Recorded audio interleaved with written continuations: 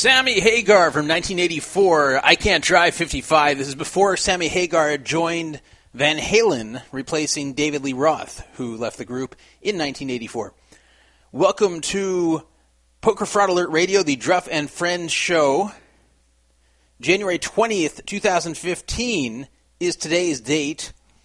Regularly scheduled program, except we're about 15-20 minutes late. Not uncommon for this show. In case you're wondering about that last song, especially if you're younger, up until I think it was the early 90s, the United States had a national speed limit of 55, which I think was enacted in 1976 or somewhere around there. The slogan for the government that they used to get everyone to follow the law and to approve of the law was Drive 55, saves gas, saves lives. That was really the slogan. Saves gas, saves lives.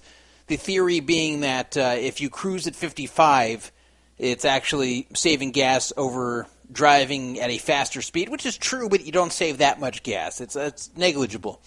But yeah, there was a lot of problems with oil embargoes and stuff around that time, so that was the main reason the 55 national speed limit was adopted. And also, there was the belief that a speed limit of 55 would bring down the number of fatal accidents. Well, eventually this got relaxed, and now we have speed limits in the United States as high as 85 miles per hour. Not many places have 85. I think there's a small area in Texas, and I think maybe in Utah also that has 85. But for the most part, the highest you're going to see is 75, 80 in a few places, 85 in very fewer. 65 is very common as a speed limit on the highway. But 55, that was a pretty low speed limit. Now, at the time, cars were not as safe when you get into an accident as they are today. So I guess it did save some lives, but now that sort of speed limit would be ridiculous and way too low. If you drove 55 from Los Angeles to Las Vegas and hit no traffic, which of course these days is tough to do, but if you hit no traffic and drove 55 the whole way, it would take near 6 hours to get there.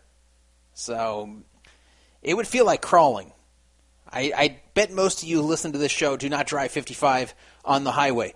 I played this song because I got a ticket, actually at the end of December, but I just got the bad news in the mail. The way it works in California is when you get a ticket, they don't write on the ticket how much it is. The government determines it after the fact and then sends you a notice telling you how much you owe.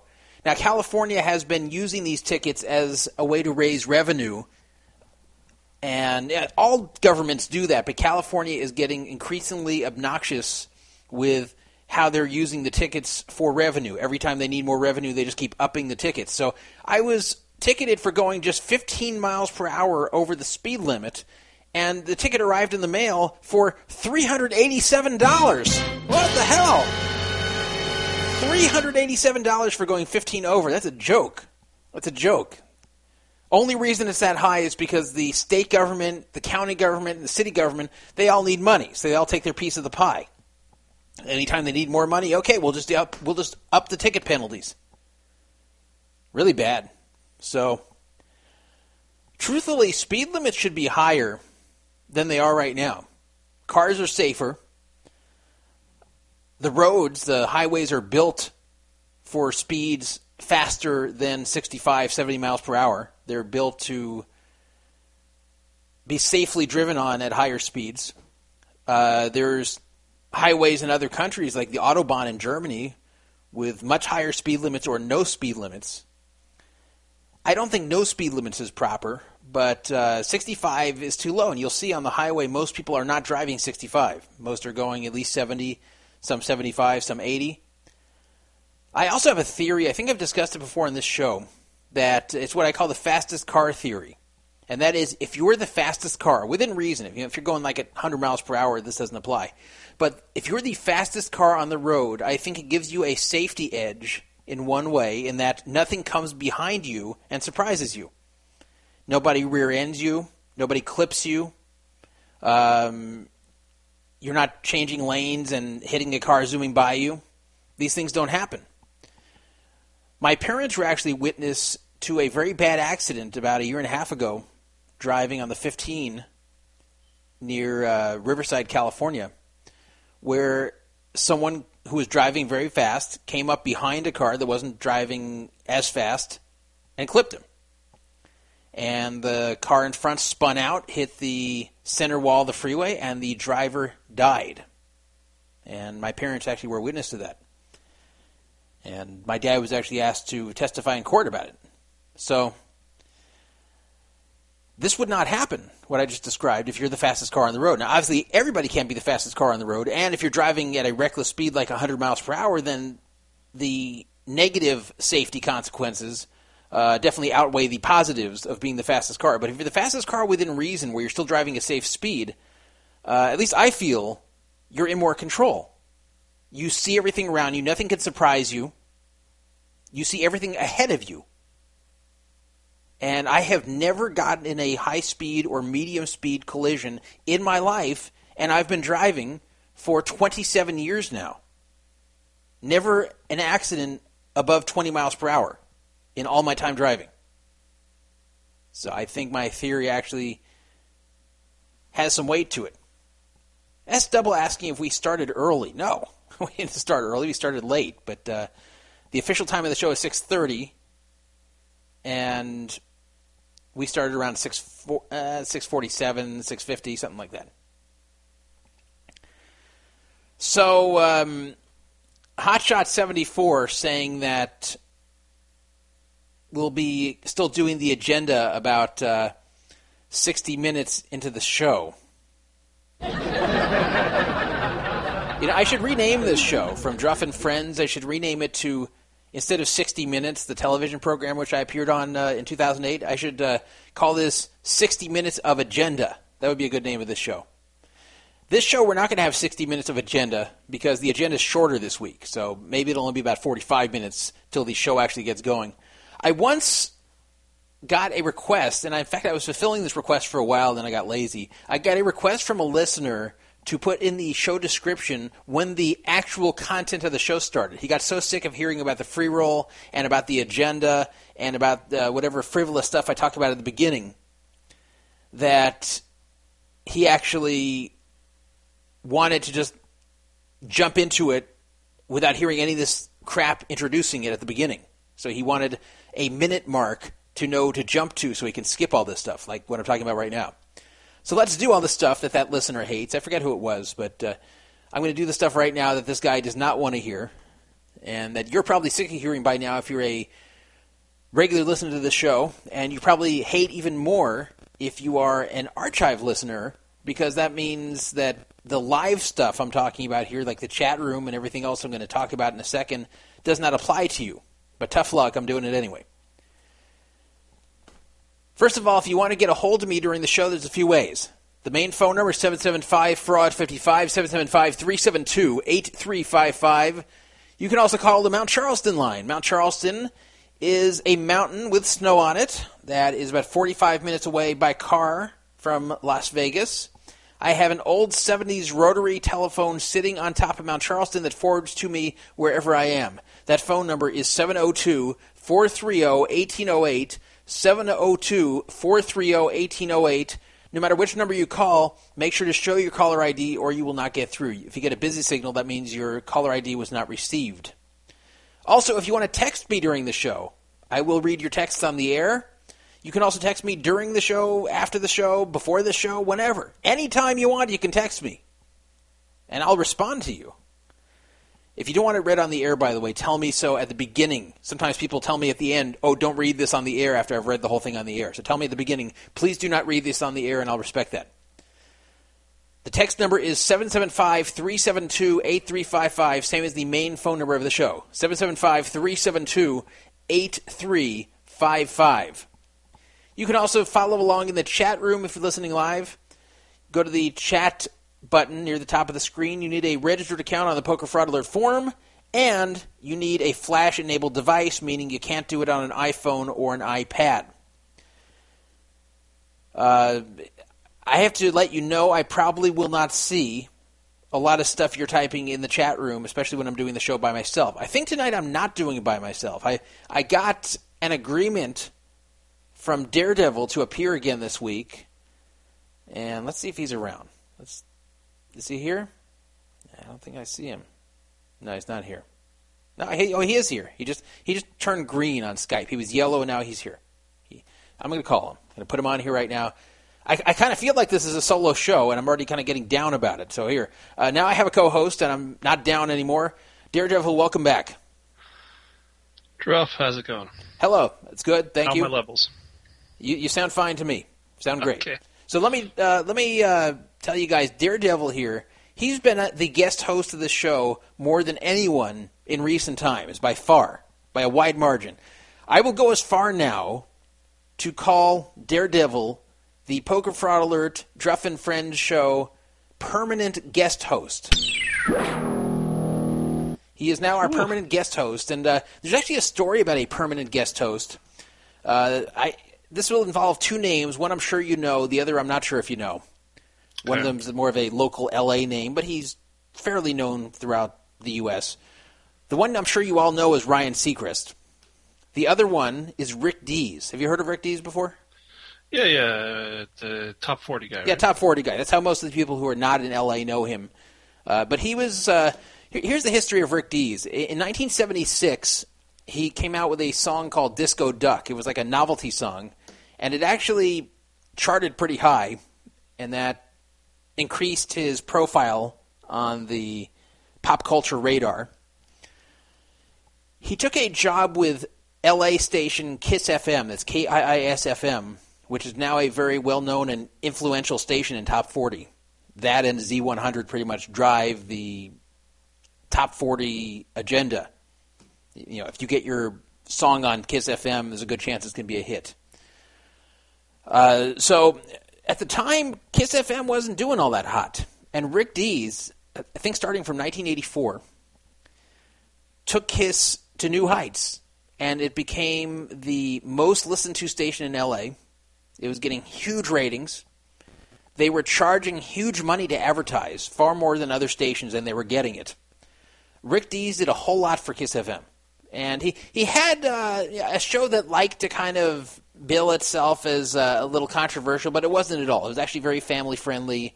It was very predictable in that it's not going to be something you're going to be afraid to have your kids listening to. It had a few raunchy jokes here and there, but for the most part, it was pretty safe and predictable radio listening, and that formula worked for a lot of people in the morning. And I used to listen to the show, actually, driving to high school back in the 80s.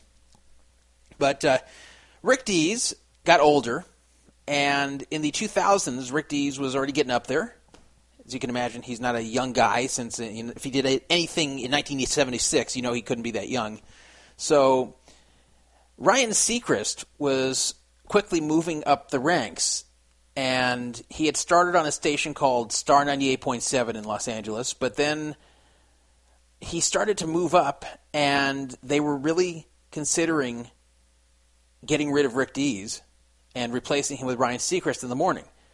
The interesting thing is, instead of just firing Rick Dees and replacing him, they were very sleazy about the way they went about it, especially given how much Rick had done for the station. They eased Ryan Seacrest into it, first making him the guest host whenever Rick Dees couldn't make it.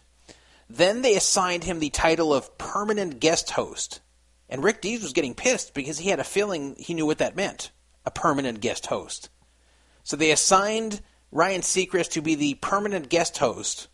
And this is before American Idol, by the way. But they assigned him as permanent guest host. And when Rick Dees tried to ask what that was, they didn't give him a straight answer. They kept saying, no, it just means that when you need a guest host, we always have the same guy. And he didn't believe them. But sure enough, they decided they were done with Rick Dees in 2004. And by this point, Ryan Seacrest did have American Idol. But they decided they were done with him. And they told Rick Dees, you're going to be replaced. And they actually wanted Rick Dees to go on the air and announce his own firing, which I thought was in pretty bad taste. They wanted him to go on the air and announce a transition that's going to be taking place. And he's like, F you, I don't want to do this. But instead of saying it directly to them, he decided to troll them and the media, which I thought was great. So the media, who is like smelling blood, and they wanted to cover this story. They wanted to hear the big announcement. So Rick Dees said, okay, on Friday I'm going to have a big announcement about the future of Kiss FM. And the media, they smelled blood. They were all excited. Everyone turned on the radio on that Friday morning to hear Rick Dees come on and tell everyone that they're going to can him. So Rick Dees says, this is a very big announcement. I want everybody to listen up. 102.7 Kiss FM Los Angeles is moving to a new building. Thank you. And that was it. Like, he didn't, and they were moving to a new building, but so he wasn't lying. But everyone was lining up to hear him talk about his own upcoming firing, and he trolled the entire media and the station by doing this. And they were furious. The media was furious. The station was furious. He made a fool of all of them. So then he told them the truth. F you, I'm not announcing my own firing. So then they just outright fired him and allowed him to make a quick recorded message they would play the next day. So his recorded message they played at 5 a.m., I think it was very shortly after this happened, was something like, it's been decided that I will not be returning to 102.7 Kiss FM. I love you all. Goodbye. So I admired him for the way he went out here. Instead of being their bitch and announcing his own firing and doing it in the way they wanted him to, he trolled both them and the media, who just was covering the story because they wanted to appeal to everyone's schadenfreude. So. And he went from co-host to permanent co-host, as I have done tonight. So you're saying a little while, it's the Daredevil and Friends show. That's what we're getting at. That's what I'm saying. One day someone's going to fire me. Somehow, I don't know how it's going to happen on my own site, but somehow I'm going to get fired, and you, as now the permanent guest host, are going to take over, and I'm going to be forced to come out here and say that it's been decided that I will no longer be on PokerFraudAlert.com. I love you all. I'm going to have to find a rotary phone to put up on Whistler. Well, that might be part of the contract, to where you get the phone, so you're not, or it'll be transferred over to Whistler. Yeah, it's I guess Mount Charleston's too far for you to go, but yeah, they could transfer it over to Whistler. Which, by the way, it's sort of the equivalent. I've wanted to go visit Whistler. I've never been there, even in the summer, just for the scenery. Even if I don't ski there in the winter, I've never been to Whistler. Yeah, I mean, it is what it is. It's a ski town. But yeah, definitely, if you've never been there, check it out at least for a day. It's crazy overpriced, though, and there's lots of gouging going on. Yeah, that's the problem. So the one good thing about Mammoth in California is they're not quite gouging yet. The prices for the lift tickets keep going up every year, but the area, there's still a lot of decent deals to be had in restaurants and stuff, because it's just a small town. It's not like a big. They're trying to make it into a resort town, but it's just not really happening. So you don't get totally ripped off there with everything like you probably do in a place like Whistler or Aspen or whatever. So, all right, we've wasted enough time with this stuff. There is a free roll tonight. $90 free roll. This is a weird free roll, people. Really weird free roll. And the reason it's weird is because one of the people who donated wanted it to be weird, and who am I to say no? It is No Limit Hold'em. It is at 7:40 p.m. as usual. It is in the No Fraud Online Poker Room, which you can find near the top of the screen. You need a separate account there. And to qualify for the free money, you need to have an account on the Poker Fraud Alert forum dated 2013 or earlier. If you have a Poker Fraud Alert account dated 2014 or later, or you don't even have an account, email me, dandruff@pokerfraudalert.com, dandruff@pokerfraudalert.com, and tell me at least 3 different shows, things you've heard that are not in the show description, so you can prove to me you've been listening. So if you're a new listener here and you haven't heard at least 3 shows, don't bother doing that. I want this to be for people who have listened to 3 shows or more, or have been a member of the forum since sometime in 2013 or before. You have to do this before the radio tournament starts at 7:40 Pacific time. There are 25 minutes of late registration. And here's the weird part. The tournament prizes for this week of the $90 free roll. First place is $28. Second place is $17. Third place is $40? Yep. Third place is the highest paying place here. You're shooting for third. When there's 3 people left, you're going to try to bust. You're going to go all in with 7 deuce and hope you get called. It's kind of weird actually trying to bust when the other 2 people are also trying to bust. So it's going to be kind of a weird game because you're going to try to go all in and lose, but then others are not going to want to call you because they know you're trying to lose. It's going to be really odd. And then fourth place is $5. The reason we have this odd structure is one of the people who gave money for this wanted $30 to be added to third. So we got $45 from Reno, $5 from Hotshot 74, $10 from I Am Greek, and then Fraser Hart, who made that Howard Lederer I Don't Know video that we play on here sometimes. Oh, that's a good one. Yeah, he donated $30. He's a regular listener to the show. He donated $30, and he said he wanted it for third place. So I tacked it onto third place, which is going to be 10, and now it becomes 40. So that's the way it is. So I think it makes it fun to have this every so often where there's a weird payout structure like this, and you've got to modify your strategy. So you're shooting for third. And, of course, then once third place goes out, then at that point you're shooting for first again. So that adds another dynamic to it, and that is that you don't want to finish second. That's the worst. Third is the best. First is second best. Second is third best. It's really weird. They should have some live tournaments like this. They should. That's a terrible idea. No, I think it'd be funny. I think it'd be funny. Like everyone's like, okay, time to bust. All right, 7 deuce offsuit, all in. It's like someone like, Well, I have 3 deuce offsuit. Should I call this? Yeah. I guess he has to have me dominated.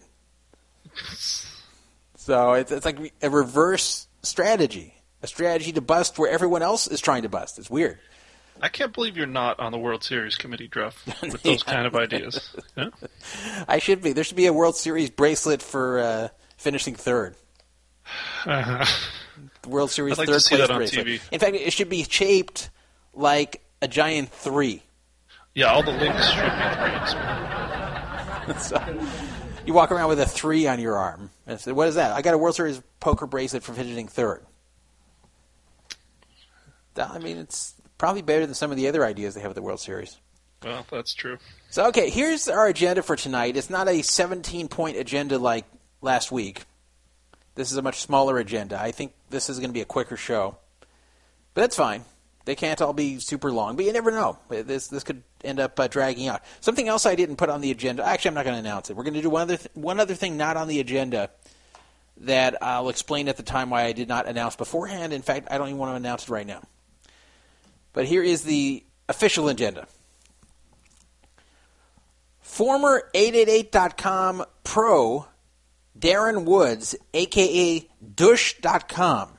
Not douche.com, but douche.com. I think he was trying to be douche.com, but misspelled it. DOOSH.com. He actually lived up to his name. He was sentenced to 15 months in jail in the UK for online poker fraud. So we'll talk about what he did. And I will tell you about my experience with playing Douche.com. We've talked about him before on this show, but at the time I didn't realize he was Douche.com. I didn't know that.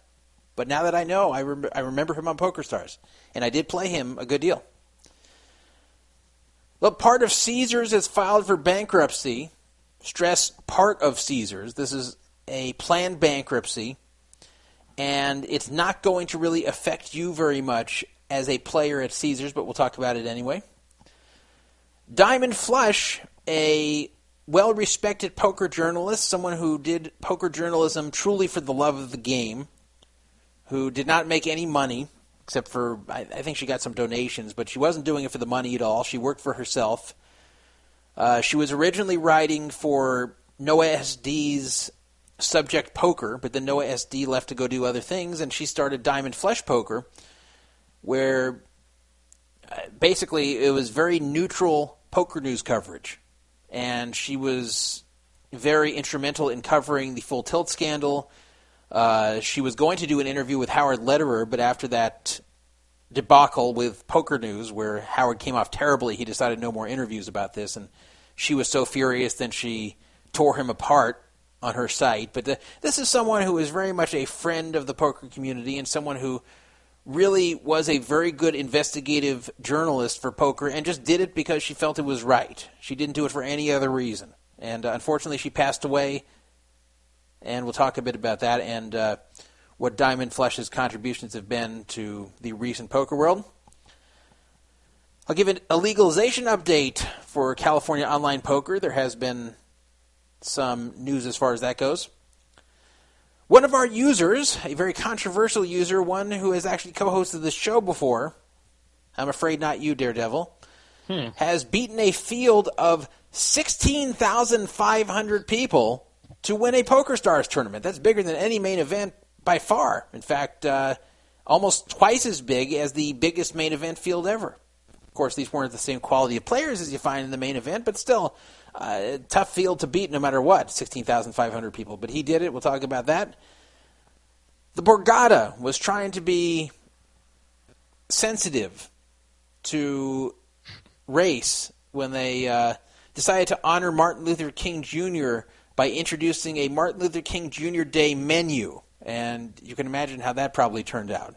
So talk about what happened there. Got to be careful when you do these things. It was like during the 9/11 anniversary, I think the 10-year anniversary, there were various offensive promotions like come over and golf at our golf course for $9.11. Yeah, I remember some mattress day sales or something. Yeah, and also a weird place, a hotel that gave you muffins, but only between like 8:30 and 8:45 in the morning. It's like just really embarrassing 9/11, embarrassing or inappropriate or both 9/11 promotions that shouldn't have existed in the first place. This is another one of those things where a business thinks they're going to capitalize on some event and then accidentally does something offensive. Well, I've talked about civil forfeiture on this show before and how terrible it is, how some poker players who were driving from a tournament with cash in the car got it confiscated for no good reason through the process of civil forfeiture, basically legalized stealing against U.S. citizens committed by various police departments around the country. This has been curtailed in a big way. There's been a victory for the people here. We'll talk about what happened there and how things have changed. Bitcoin has stabilized a bit. I tell you, after the show, I think this show was very bad luck for Bitcoin, and probably tonight it's going to happen too, just because the show's on. Last night when we started the show, Bitcoin was like in the 220s or something. Last night. No, okay, last week. Last week. I'm glad you're here to correct me on these things. Last week it was in the 220s. By the time we finished the show, it was like 207. I'm like, oh, wow. Mm-hmm. Well, then very shortly after the show ended, there was a free fall. And Bitcoin fell all the way down into the high 150s. And I thought that was it. I thought it was going to keep falling below 100 and stopping who knows where. Well, somehow it rebounded. Somehow 159 was like the bottom. And it was like, okay, boing, back up. And then it popped up. Then it kind of held back and forth between 170 and 200 for a while. And now it's actually stabilized over 200. Not that far over 200, but it has stabilized over 200. We'll talk about its stabilization and whether it's likely to stay there or maybe even go up. Well, I've been trying to move my sports betting action off of Bovada. I've been betting a lot on the NBA, and Bovada has been a problem for me with the NBA betting for various reasons.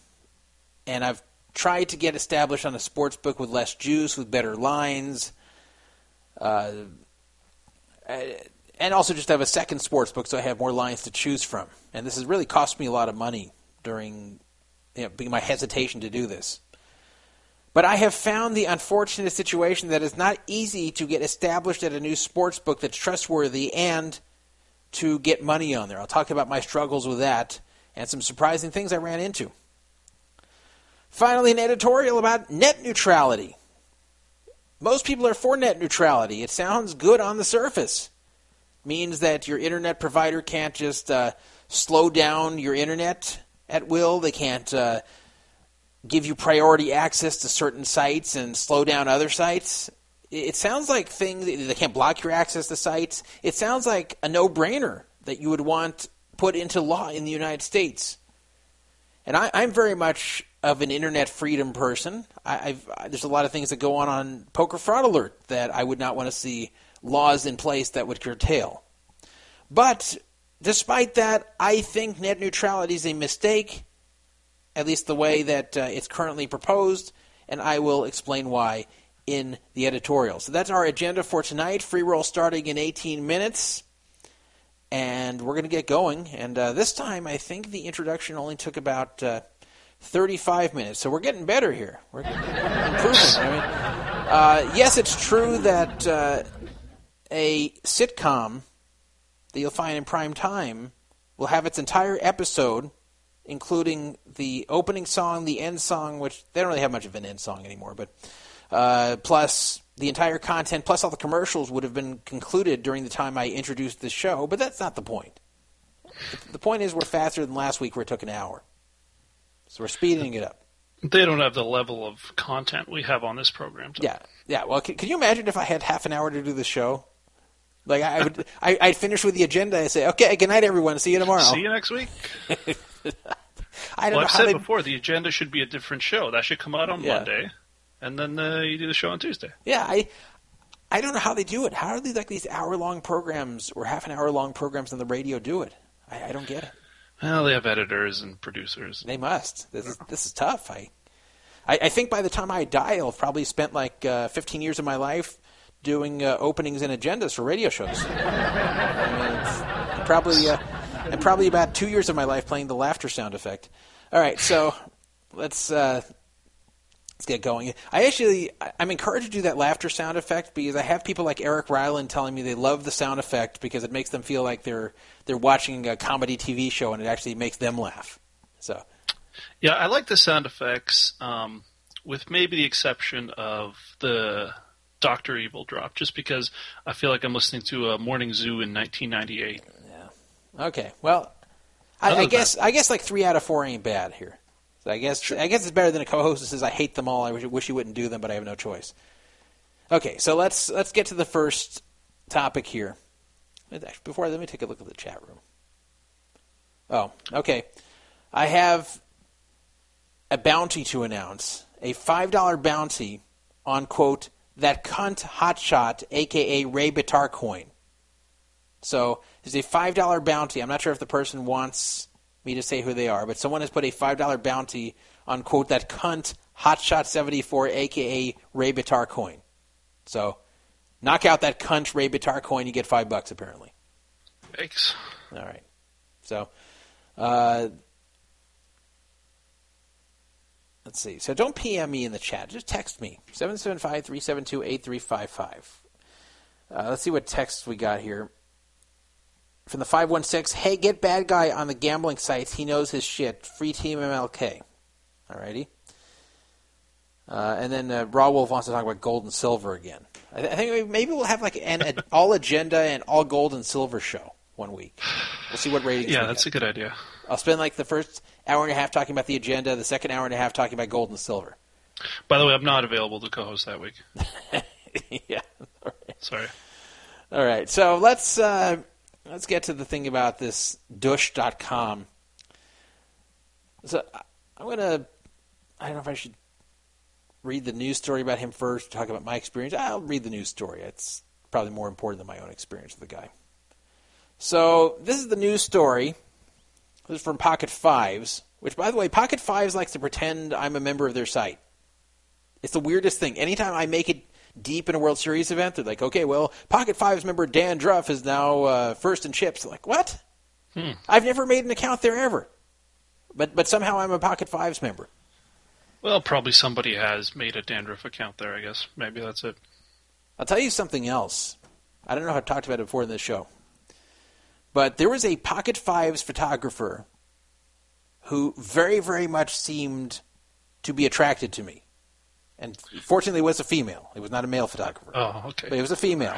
And a younger female. She was, this is a number of years ago. I think I was like 36 at the time. And she looked like she was in her early 20s. But I can tell you, boy, did I get covered a lot that year. There were constant pictures taken of me. She kept constantly going up and saying hi to me. And I had no idea who this was. But she was really, really making a lot of effort to talk to me, to interact with me. Tons of pictures taken of me, tons of reports about me, and you weren't single, weren't interested. Well, this is what's funny. I actually let me think at the time. I guess I became single. The funny thing is, I think I actually broke up with my then girlfriend like a few weeks later. I think at the time I was not single, but I wasn't really into her. But she was really into me for some reason. Like for some reason, she focused on me. I didn't see her doing this with anybody else, and I got totally disproportionate coverage on Pocket Fives for this reason. When I really, how big of a name I was in poker definitely did not correspond to how much coverage I got there that year. And I'm not sure what I did to attract this girl. But she, and I'm not one of these guys who imagines like every girl's into them. I'm not at all. I'm usually pretty accurate with that. I'm usually very realistic with that, where I can usually tell if a girl is into me or if she has no interest at all. So that one, unless I was really, really, really off, I'm just about sure it was. But anyway, maybe that's where the whole thing originated, where I'm a Pocket Fives member. Maybe that was her excuse to claim I was a Pocket Fives member. I don't know what it is. But it persists to this day, even though she wasn't there in future years. It persists to this day where they consider me a member of Pocket Fives. Like, I think last year, really, I guess 2 years ago now, 2013, when I made the final table of the Limit Hold'em 5K event, Pocket Fives covered it and talked about how I was a member there. So anyway, here's the Pocket Fives article. According to various outlets, one of our photographers is strangely attracted to Dan. Wait, no, that's the wrong article. According to various outlets, Darren Woods, pictured, who is known in the industry as Dushcom, that he was known as Dush.com on Stars, has been sentenced to 15 months behind bars for online poker fraud. The UK player was also ordered to return £1 million. However, if he fails to return the money, he'll face another 6 years in the clinker. That's interesting. I wish they did that in the U.S., where someone has to pay restitution, and if they don't somehow make the money appear that they stole, then they get extra time. I think that would encourage them to find the money they have hidden away. Maybe, but doesn't that also kind of create a two-tiered system where, if you're rich from something previous, then you don't go to jail? That's a good point. Yeah. Anyway, Wood's father was also implicated, as according to the Grimsby Telegraph, Woods 29 of Stallingborough Road. I love how they do that in the UK. They actually put what street you live on. Yeah. That's so weird. Like in the US, it just says it would just say what city you're from. Woods 29 of New York City. They wouldn't say of Stallingborough Road, but that's what they do there. They say what street you're on, so anyone that you may have wronged or that may be outraged by your crime can come do bad things to you. You better hope you live on a big street. So of Stallingborough Road, denied 13 fraud offenses between January 2007 and January 2012, but partway through the trial, he changed his pleas to guilty on 9 of them. His father, Morteza Garone, 56, of the same address, admitted a money laundering matter involving £230,000. Garone also admitted possessing cannabis valued at £246 that was found when his home was searched on November 16, 2011. Why is his dad named Morteza Garone when his name is Darren Woods? How does that happen? I don't know, and it says his dad is an Iranian businessman. The guy doesn't look Iranian to me, but I've never met him. Yeah, okay. Caller, you're on the air. Hey, how's it going there, Jeff? So who is this caller? This is Hockey Guy. Hockey Guy, hello. Hey, how's it going? What would you like to say?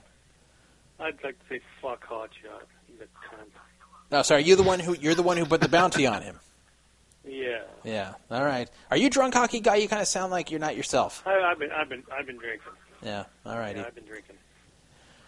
Well, all right. I'm glad you got that out. I said it for you. I said that cunt Hotshot. I said that.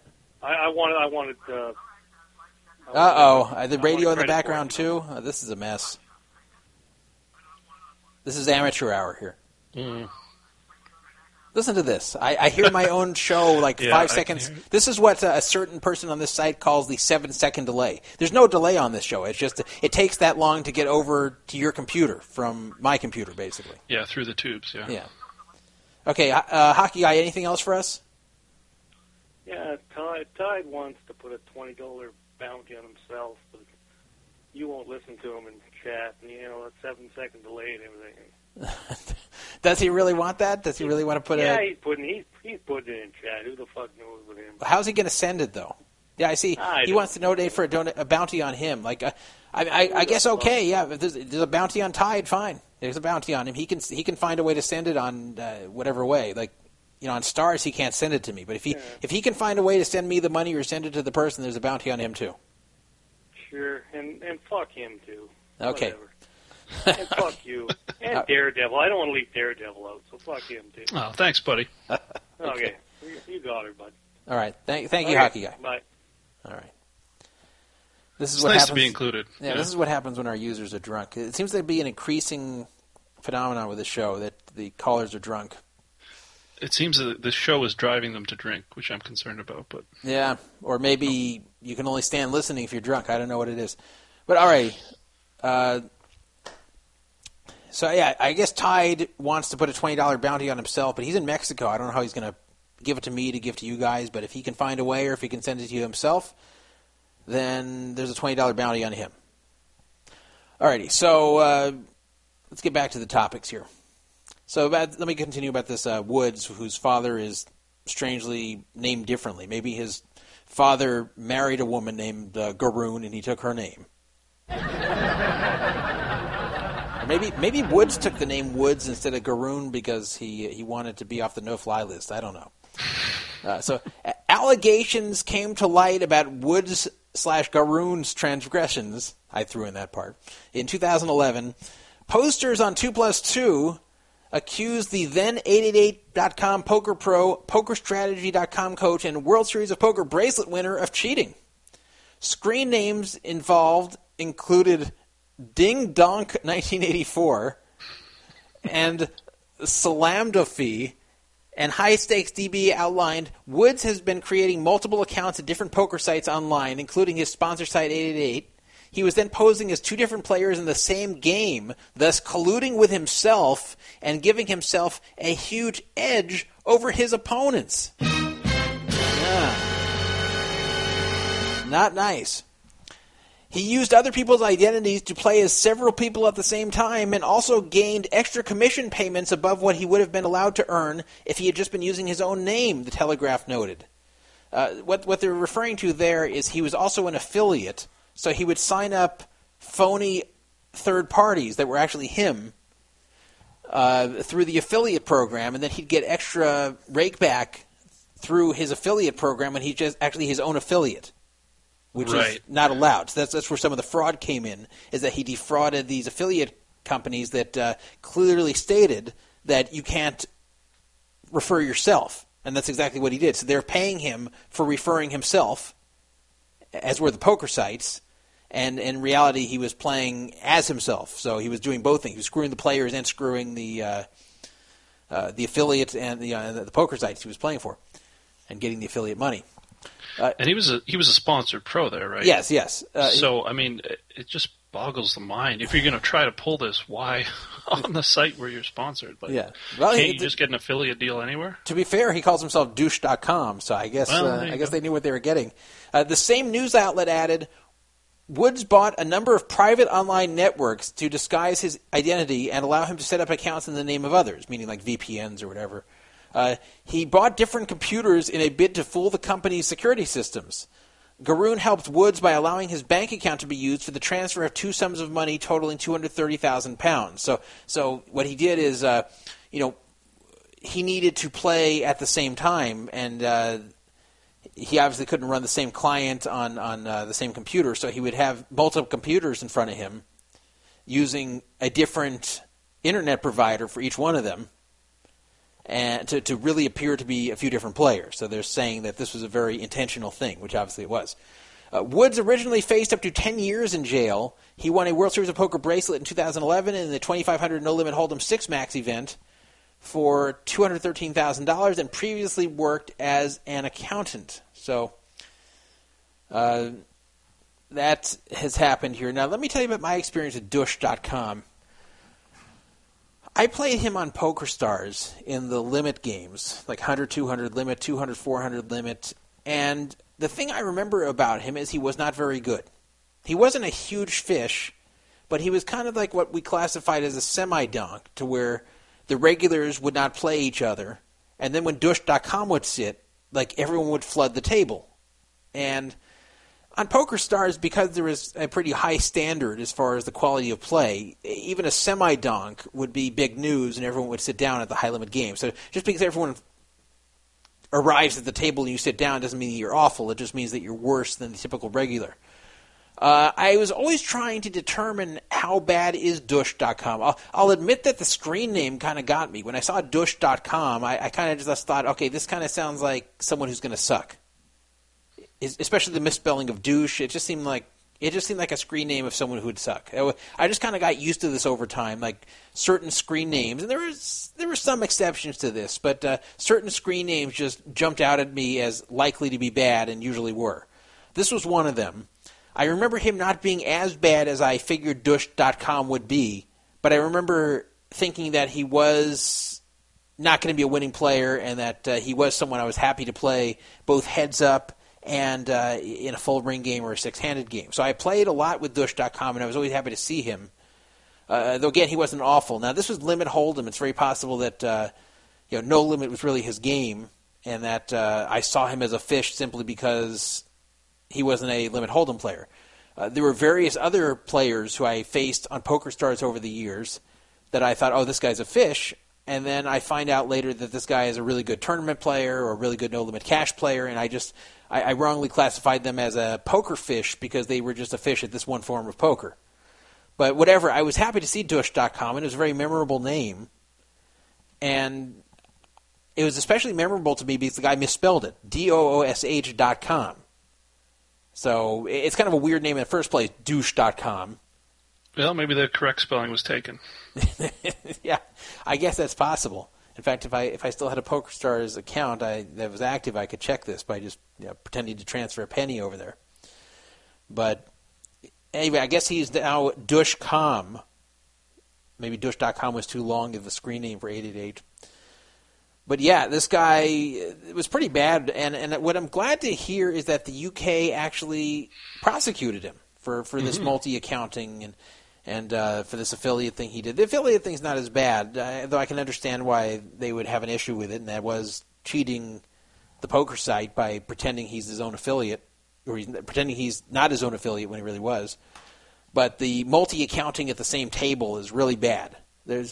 I hate when people say there are no different levels of cheating. Cheating is cheating. That's not true. There's various forms of cheating which range from unethical all the way up to super blatant cheating where the opponent has no chance. And you can't just classify them all together. So I'd much rather be playing with a guy who multi-accounts but not at the same table, just someone who has two different accounts on the site that they switch off using. I'd much rather play against a, quote, cheater like that than I would with Russ Hamilton looking at my hole cards. There's no question. Right. And one is definitely more severe than the other. So, but this guy, this is worse than traditional multi-accounting where you're just throwing people off and making them think that you're not, that there's two different players with two different play styles and it's really the same guy. It's really a way to trick people or to get action from people that otherwise wouldn't give you action. So that's wrong, but it's not anything like using multi-accounts to sit at the same table and collude with yourself. That's really bad. So I'm very happy the UK took action here. I'm glad they took action against his dad for being an accomplice here, because he was. I'm sure his dad knew what was going on to some degree. I'm sure he probably didn't know the full extent of what was being done, but he knew he was doing something shady to process money in his name. And by the way, this is not the same thing as, let's say you're on a site, but you stupidly sign up and don't get rake back. And then you think, oh, crap, all the other grinders have rakeback on here and I don't. So then you call up the site, hey, can you give me rakeback too? And they say, F you, that's not how it works. You don't get it. Tough luck on you. And you say, okay, well, screw you then. I'm going to just create an account in my dad's name.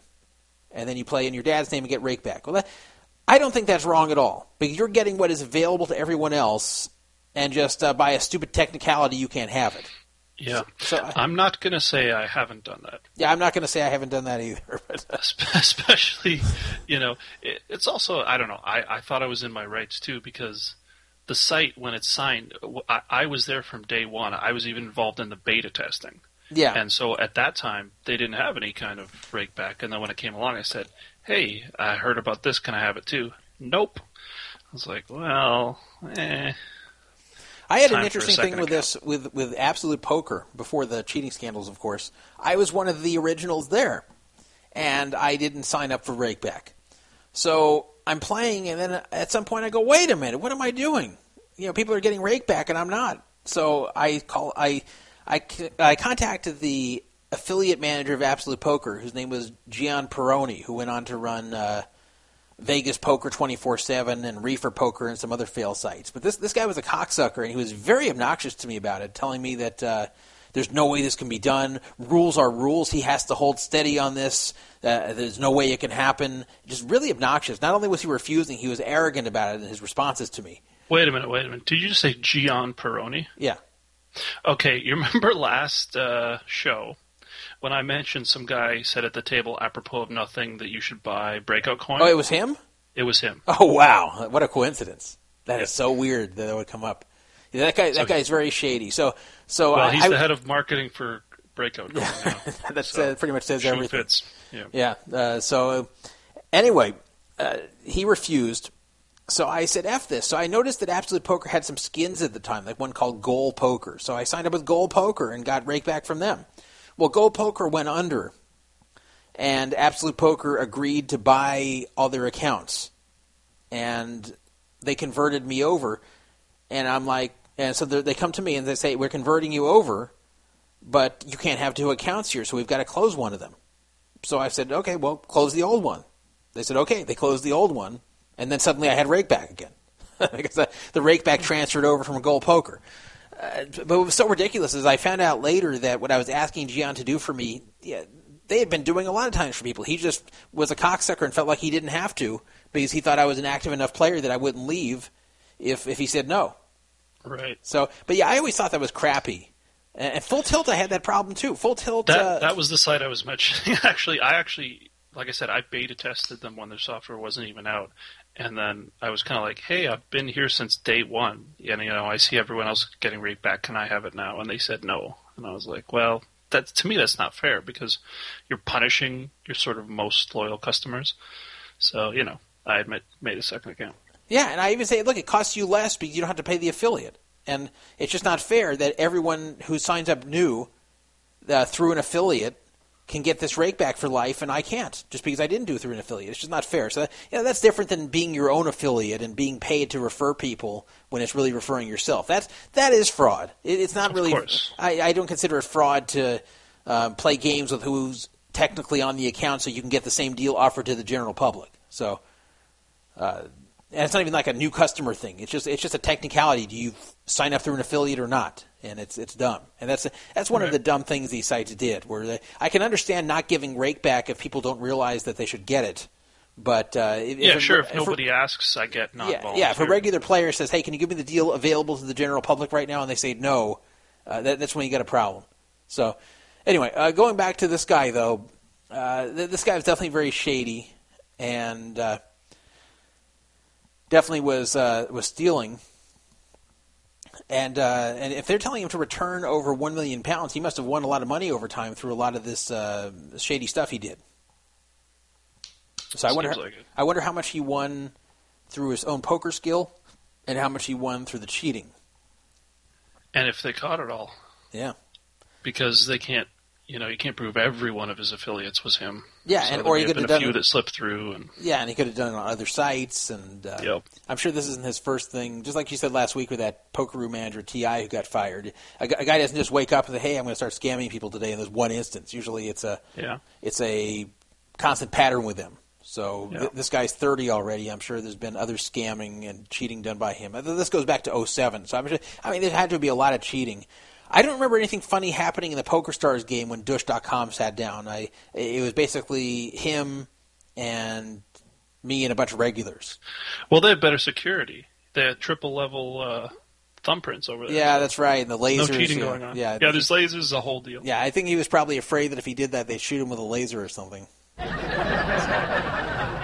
I think that Lee Jones and their 3 doors they have in the server building, I think that all dissuaded Dush.com from being a Dush.com and cheating over there. So Dush.com will be in jail.com, and that's a good thing.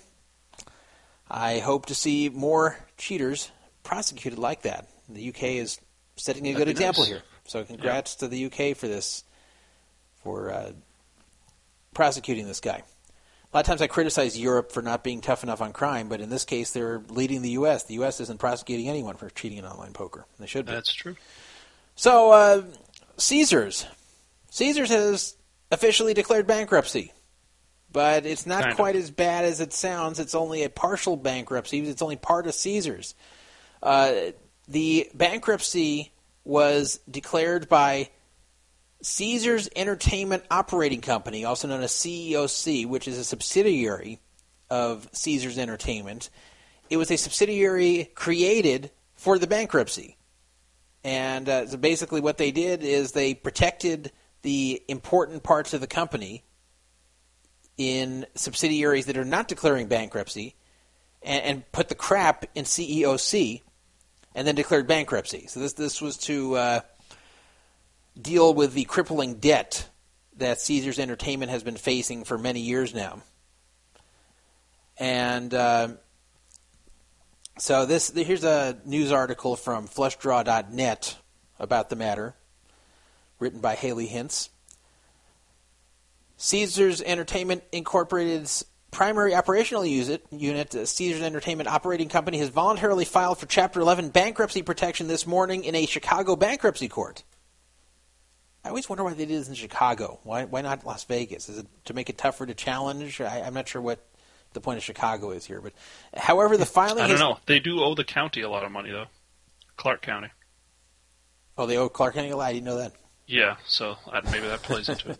However, the filing has been temporarily stayed by a Delaware bankruptcy court in connection with an involuntary bankruptcy petition filed against the CEOC unit on Monday. Today's action took place on the first day of filing opportunity for the CEOC unit, following parent company Caesars hammering out a deal with the primary first lien debt holders regarding a reworking of debt. Caesars beat by only 3 days a January 12th deadline to get 60% of the first lien debt holders on board with a restructuring of CEOC and of Caesars in general that will ultimately wipe nearly $10 billion in debt from CEOC's books. The CEOC unit is the repository of a large number of Caesars' languishing land-based casino properties. So that's basically what they did. They a lot of the properties that are doing poorly were made part of CEOC. Right. Which is none of the Vegas properties, right? I don't think any of the Vegas properties. Not all of the parent Caesars' broad collection of casinos properties are contained in the CEOC unit. However, CEOC currently houses ownership for 44 Caesars brand properties scattered across 13 states and 5 counties outside the U.S. All told, the CEOC remains burdened under $18.4 billion in debt. Today's filing, given the Delaware event, is not as straightforward as it seems. Doesn't even seem straightforward to me anyway. On Monday, a group of distressed second lien shareholders filed an involuntary bankruptcy petition against CEOC in Delaware following CEOC's missing of a $225 million interest payment to that debt holder group last month. The second lien shareholder group collectively holds nearly $2 billion in debt and is led by Appaloosa Investment Limited Partnership. The Appaloosa-led group alleges that corporate parent Caesars Entertainment has enriched itself by creating what some analysts refer to as a good Caesars and a bad Caesars. It's true, that's what they're doing. With most of Caesars' money-losing properties and corporate debt collected under CEOC in a series of corporate reshufflings over the past several years. That's really what they've done here. They're right.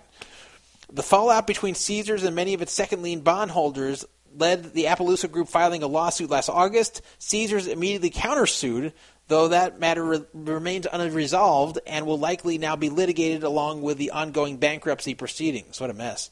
The preemptive bankruptcy filing on Monday by the Appaloosa Group, however, raises significant complications. Since the Delaware action was filed before today's own voluntary filing by Caesars in Illinois, the Delaware claims assume legal priority. Oh, sneaky. So they got that in there to force bankruptcy before Caesars could. Yesterday, Caesars lawyers filed an objection against the involuntary petition, and today Delaware-based U.S. bankruptcy judge Kevin Gross, I wonder if it's the old pitcher for the Phillies and the Dodgers, Kevin Gross. Maybe he's a bankruptcy judge now. Conducted an emergency hearing regarding the filing and Caesars' objection.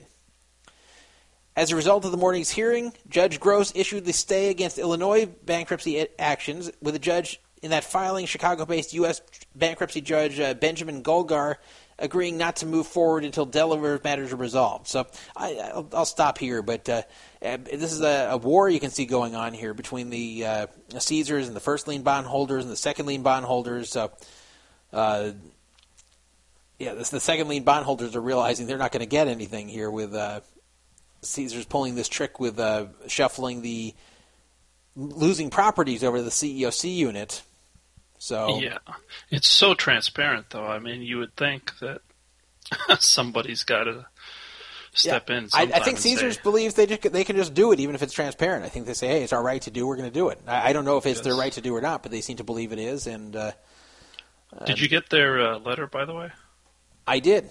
I did get their letter. Everything's okay? Yeah. In fact, let me read this on here. I should have had it prepared, but as usual, we have to produce the show. Well, I'll read something in the chat, by the way. Forum Wars posted a snippet from a Gian Peroni interview from 2005. I'm getting echo. There's a caller I tried to put on here, and we just got a lot of echo. So go ahead, read what was in the chat.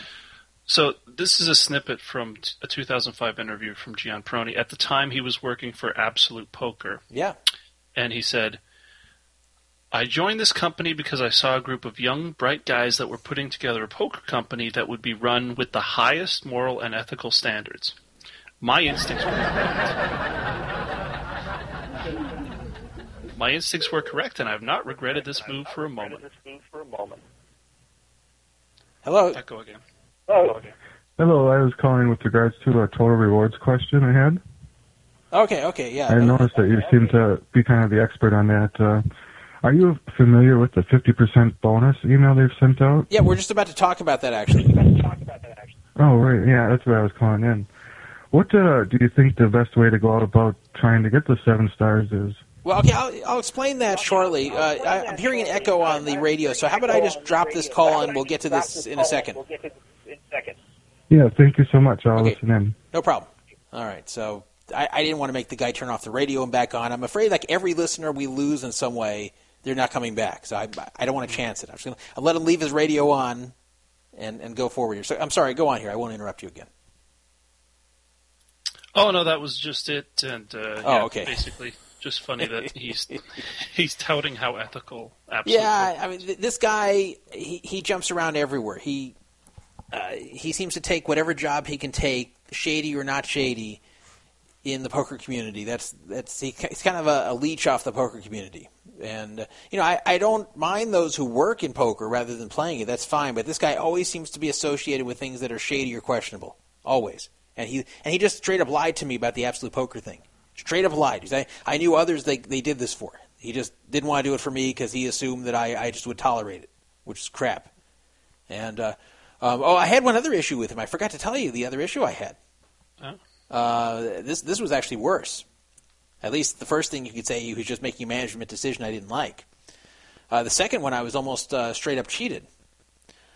Vegas Poker 24/7 was a skin of Absolute that I also had an account on, and I played on for a while before I switched back over to regular Absolute once Gold Poker folded, and I got. Oh no, it wasn't Gold Poker. I guess it was Vegas Poker 247 that I got That was the one that folded. They both folded, but Gold Poker, they just killed the account, and then I went over to Vegas Poker 247, and when that went down, then that got transferred over to Absolute. That's what happened. But anyway, here's the story with Gian Peroni. It was pretty bad, what happened. I was playing on Vegas Poker 247, and I was the most active player there. So I was the highest ranking player there. Now, they were a skin, which means they did not make as much from every dollar rake I paid as Absolute itself made. But, that's just the way it is. Right. Gian accidentally did not separate his software from the Absolute Poker store. I don't know what was involved in doing that. Yeah, so you earn these points at the same rate you earn them on Absolute. So it's not like I earned too many points. Yeah. So I earn points at the same rate you do on Absolute. And then I went to go spend them. And I click on Vegas Poker 24/7 store, and the same store as Absolute Poker has comes up. So I don't think I'm pulling any shenanigans. This looks totally standard to me. Right. I'm thinking they share the store. They have the same point system. So, okay. So I ordered a $6,000 bonus, or I think like three $2,000 bonuses. And I don't remember if I had to clear them or not, but whatever it was, I was entitled to the money. I either cleared them or there was no clearing of them. Whatever it was, $6,000 was given to me. Very, very straightforward. I put the request in with a store. The store approved it. A human being went and approved it. And I got $6,000 in my account. Easy. Not so easy, though. About 2 weeks later, I noticed my account has a lot less money than I expected. I go take a look at my account history, and it shows that it says admin debit minus $6,000. What? So I go, wait a minute. This is on Vegas Poker 24/7, by the way. So I call up support, and I say, what the hell? And they said, we don't know. They said, we're Absolute Poker support. All we can see is that someone at Vegas Poker 247 debited your account $6,000. I go, wait, so the owner of the skin can just steal money from me?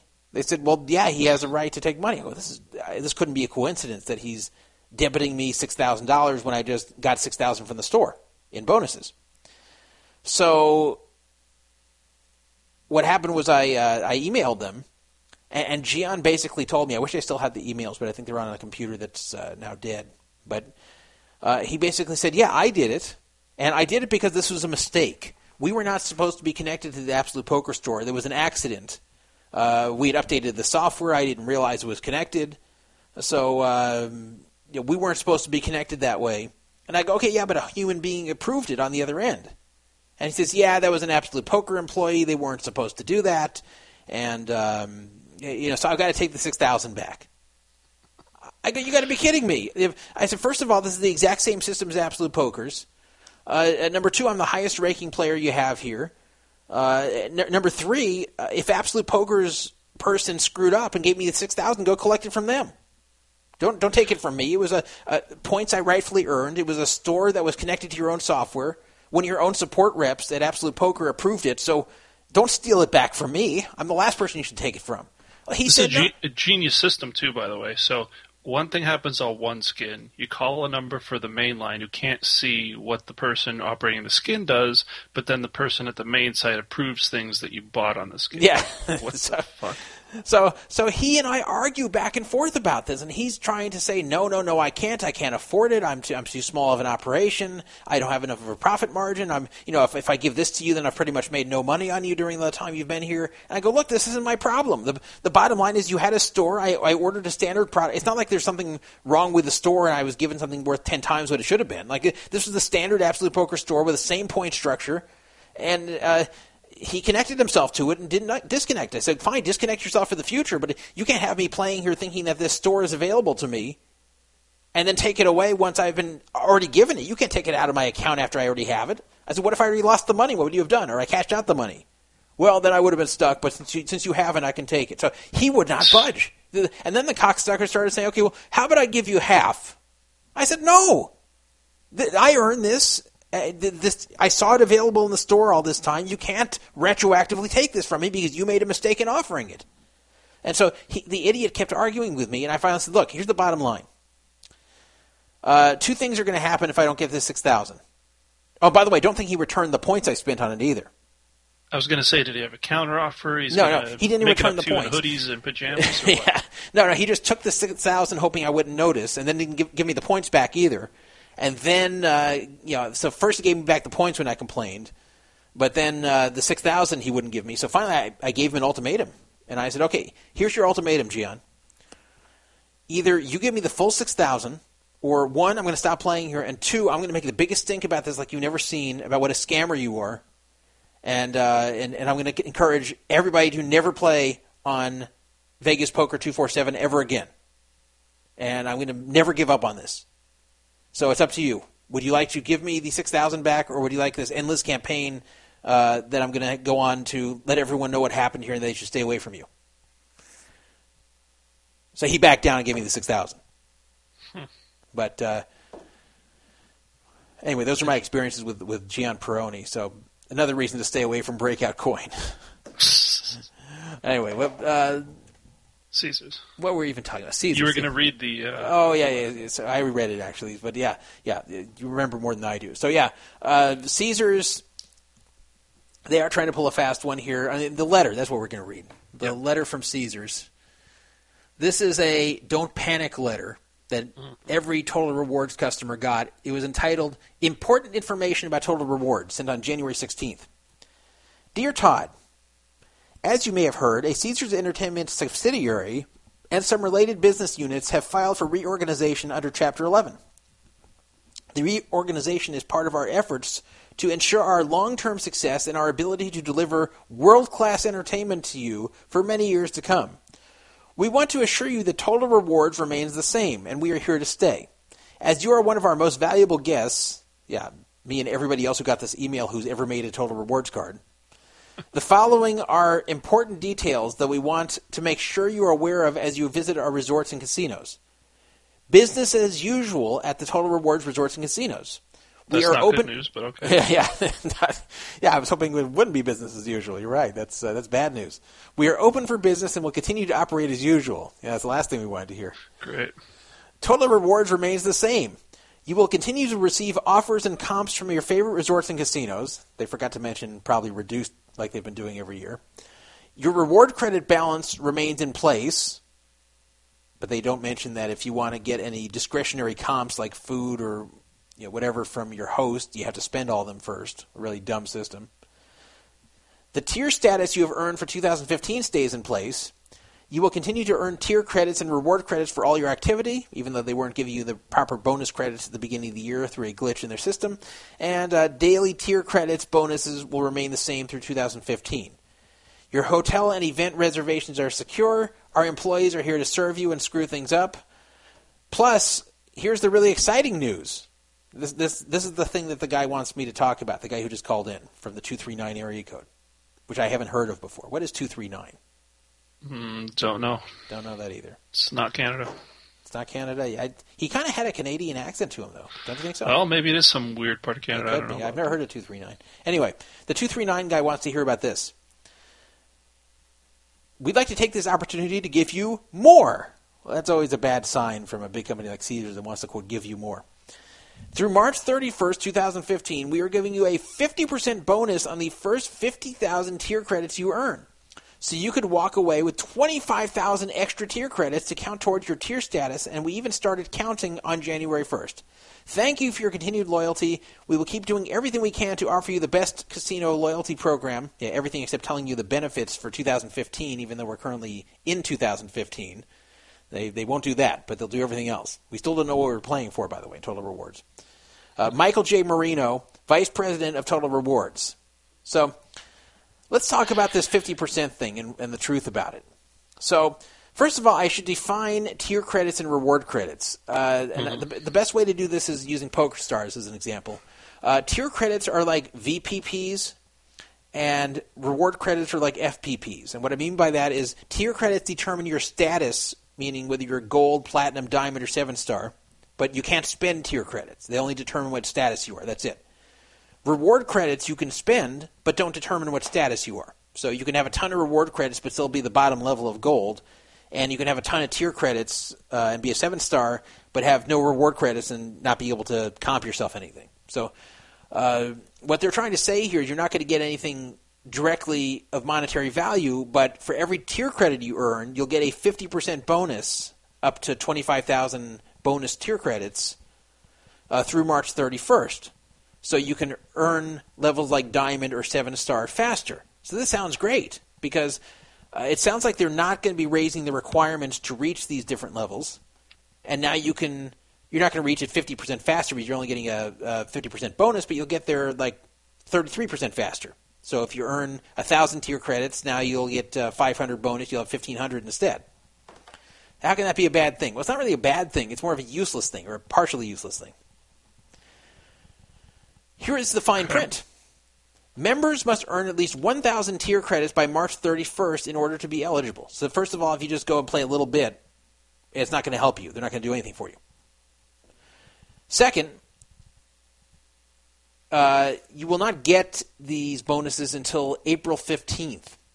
So if you can't expect to just play the minimum to make Diamond and then say, hey, I'll add 50% onto that to make Diamond here. So you can't just play up to there and make immediate Diamond that way because you're not going to get your bonus till April 15th. So if you want to wait till April 15th, you can make it that way. But that's one crappy thing.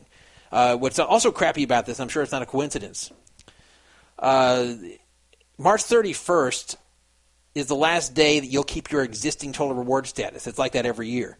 So whatever you earn the previous year, you'll still have through March 31st, and then it will drop on April 1st. So what will happen if you're trying to re-earn something, there will be a gap between April 1st and April 15th if you need these bonus ones to reach the level you want to retain.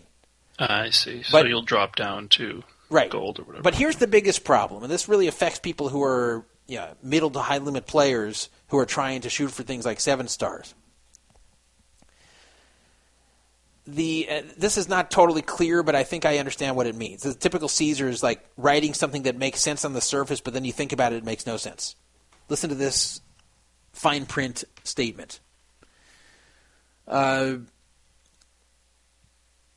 Daily tier credit bonuses will count towards the 50,000 tier credits maximum.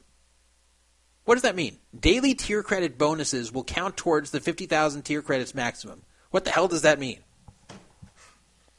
So I tried to decipher that. Now, daily tier credit bonuses, I know what those are. And that is, like, for example, if you earn 1,000 tier credits in one day, then they'll give you 1,000 bonus tier credits. If you earn 2,500 in one day, they'll give you 5,000 bonuses. And if you earn 5,000 in one day, they'll give you 10,000 bonuses.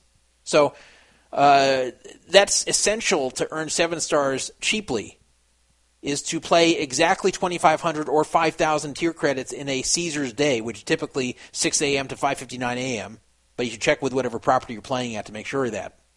And if you earn exactly that amount in the Caesar's day, then you get pretty much triple for it.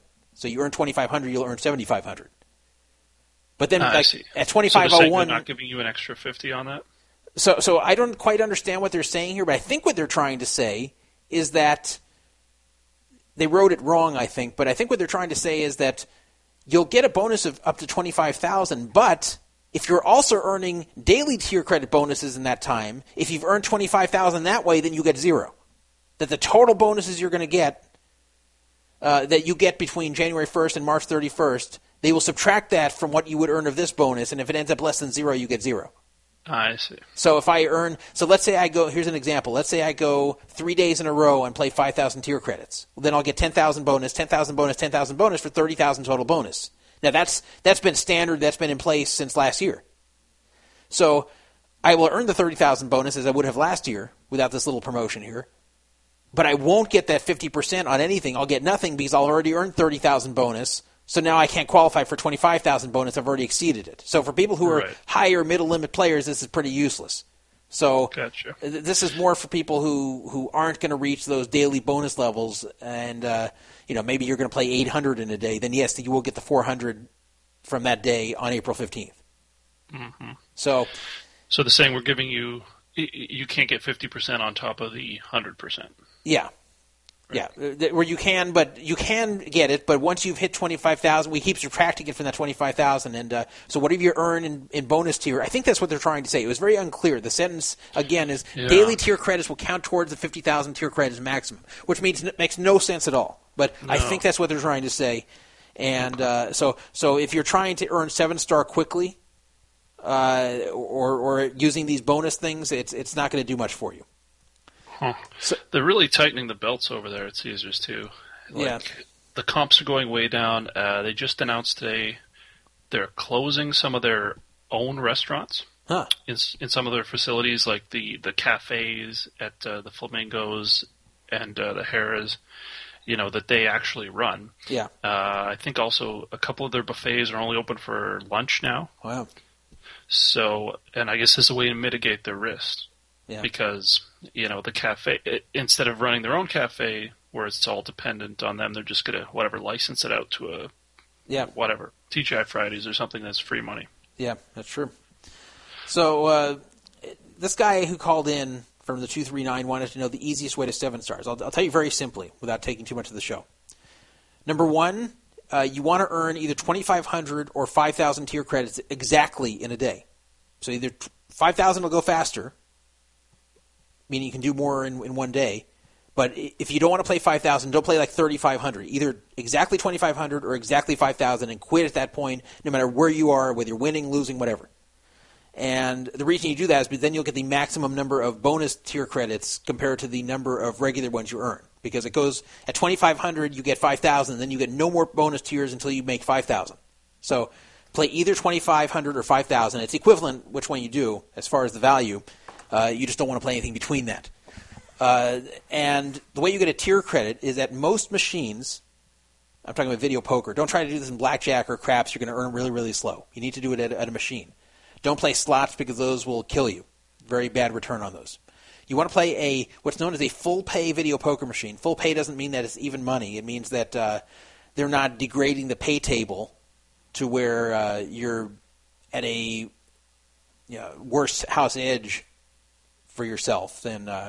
So what's considered full pay video poker are typically the games that are over 99% return. A good example is 9-6 jacks or better. You can do research. I'm not going to give you a whole video poker tutorial here, but you can look this up online. Things of like the wizardofodds.com has a good tutorial on it or whatever. If you go to a site called VP Free, FREE2.com, then you can search for video poker. You can search for the best machines and where they are. Make sure to always play the best machines wherever you can, and make sure that you get 1 tier credit per $10 bet. Do not play one that's $25 or $50. Like in Vegas, the good machines are all $25 or $50 per tier credit, and that's not a good thing to do. Unfortunately, the full pay video poker, especially 9-6 jacks or better, is getting harder and harder to find at $10 per tier credit. Harrah's New Orleans has it if you can visit there. Lake Tahoe has it if you can visit there.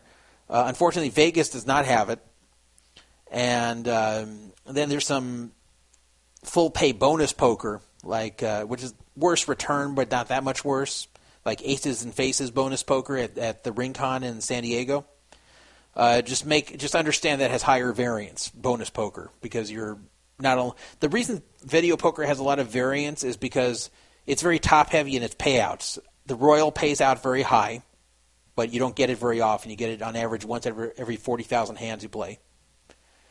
And bonus poker also has some semi-big payouts, like 4 aces. So the more big, top-heavy payouts there are, the more variance there is. And variance isn't good for someone who's trying to grind video poker to get to 7 stars. What would be ideal is if you could just lose the exact expected loss to get to 7 stars. I'd be happy to take that.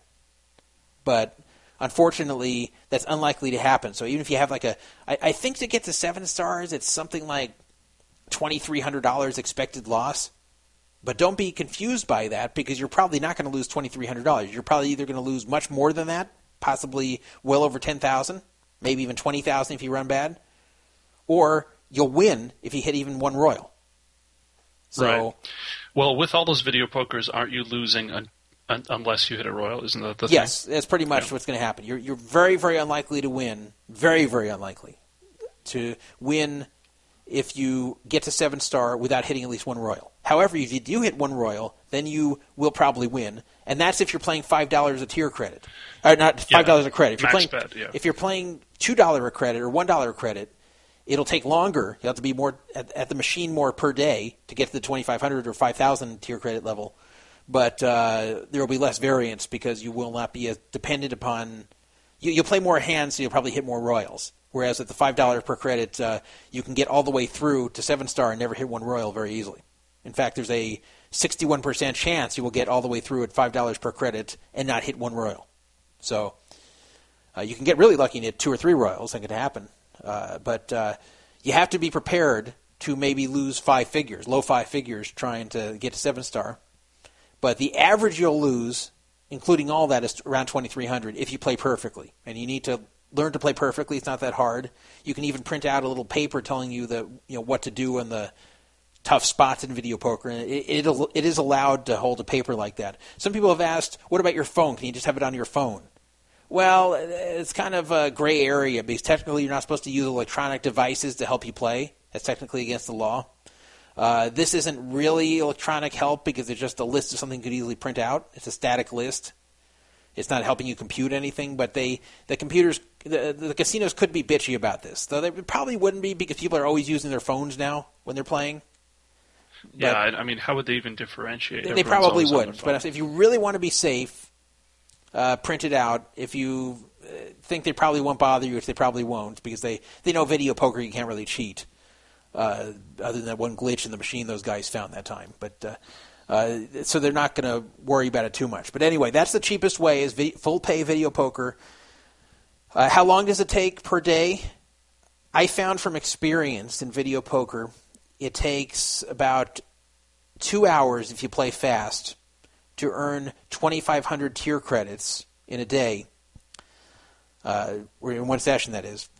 If you play fast and you play $5 per credit. Obviously, if you play $2 per credit at that same speed, then it will take 5 hours. And if you play $1 per credit, it'll take 10 hours. And then you double all that if you want to get to 5,000 tier credits. So if you're trying to do 5,000 tier credits in a day, you're going to have just about no chance to do it if you play $1 per credit. You'll have to put 10 hours into it at $2 per credit. And at $5 per credit, you can knock that out in about 4 hours. So the $5 will be more variance, but you won't have to grind as much of the video poker. So I'm going to do the $5. I would much rather not have the variance, but I just don't want to sit there playing for 10 hours of video poker. I go crazy. So I can play regular poker I can play online poker for 10 hours easy.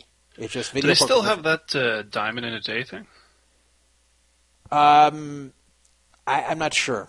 They haven't announced what they have in 2015 yet. The only thing they're being clear about now. This is what's so dumb. They don't announce the details of their own program in this same year when you're already earning towards it. So the only thing they've assured you, because people are worried about the bankruptcy, is that they're not changing the way the tier credits and reward credits work and the bonuses, that this is all happening just like last year, plus this stupid 50% bonus. So that's a little tutorial on Caesars. I get this question a lot, how do you get to 7 stars?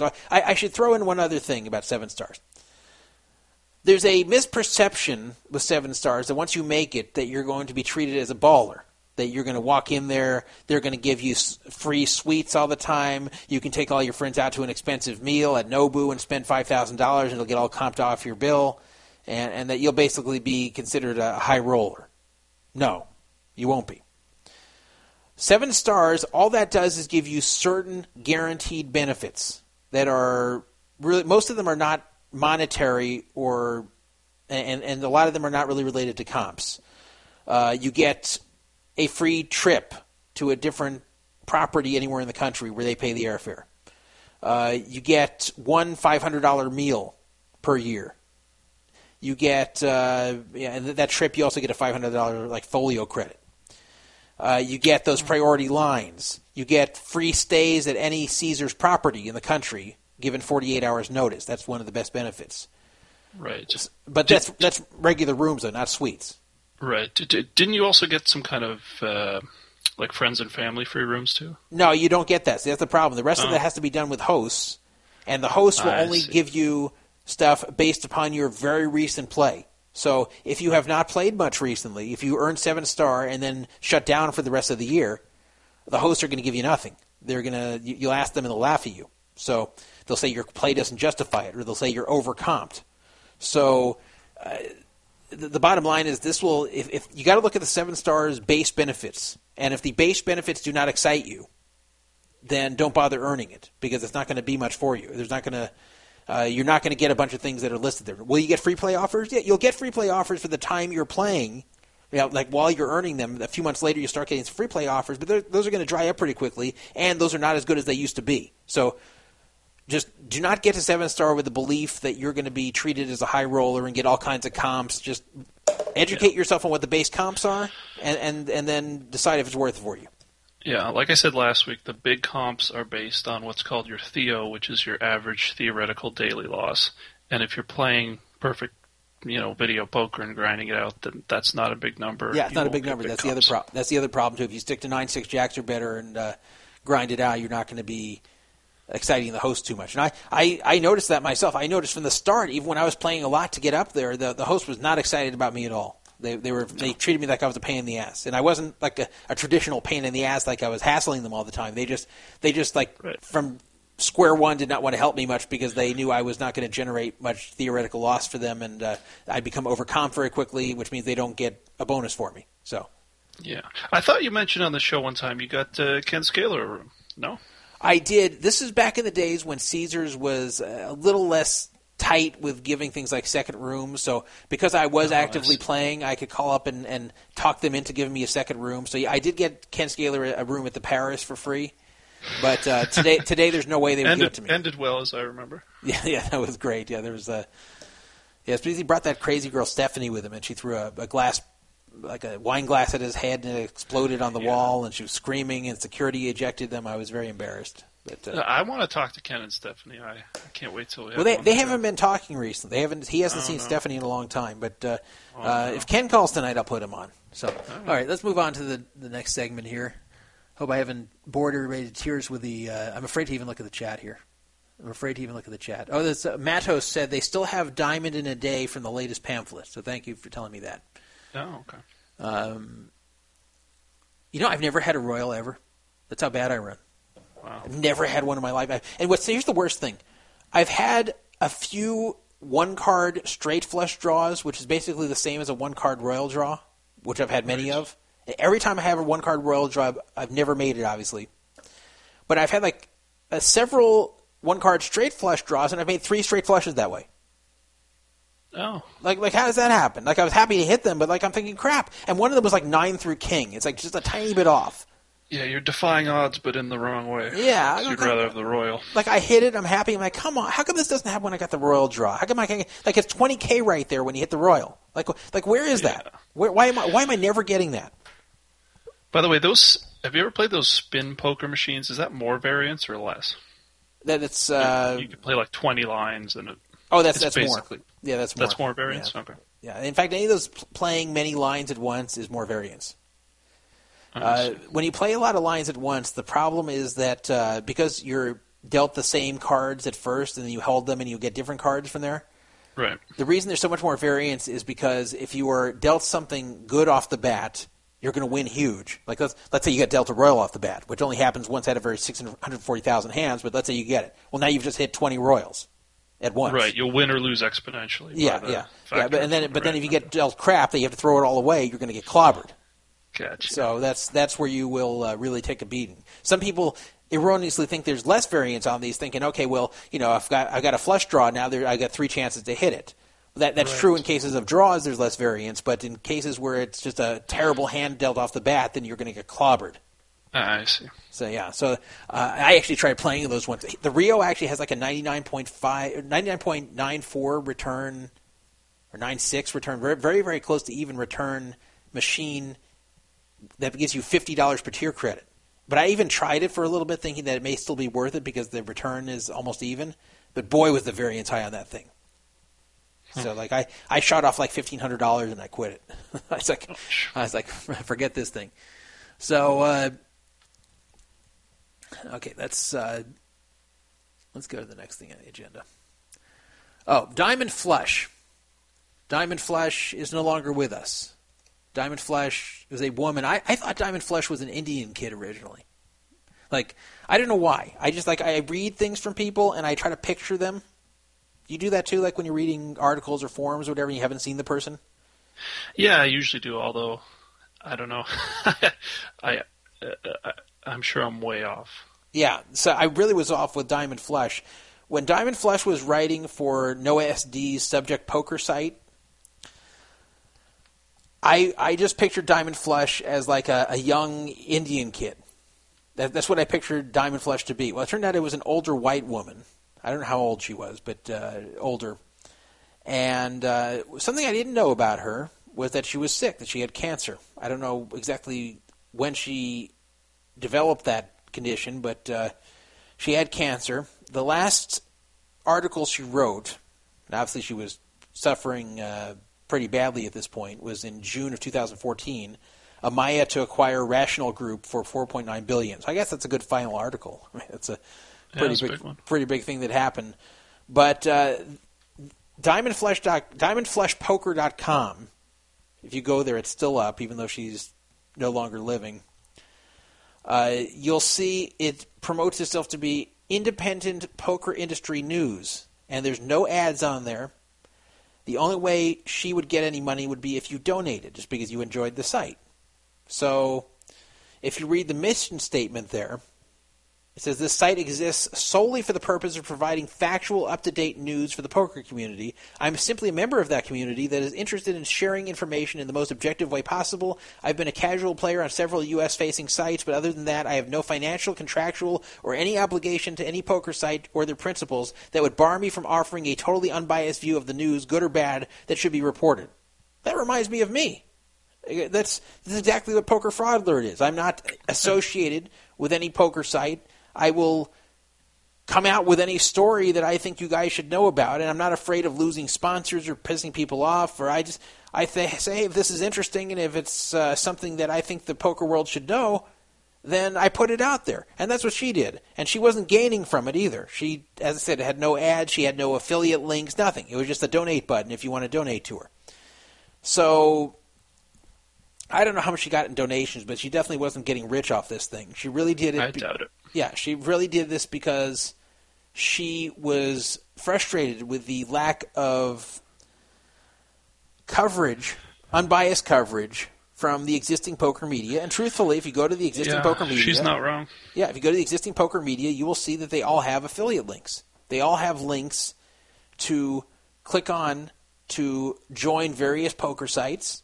And obviously, when they report negatively about these poker sites, not only does it damage their own bottom line because you may not want to click on the link to that site anymore, but they will also harm their relationships with these sites they have affiliate links to, and they don't want to do that either. So they really would avoid covering sites that they either have affiliate relationship with, or if even worse, if the site directly advertises with them.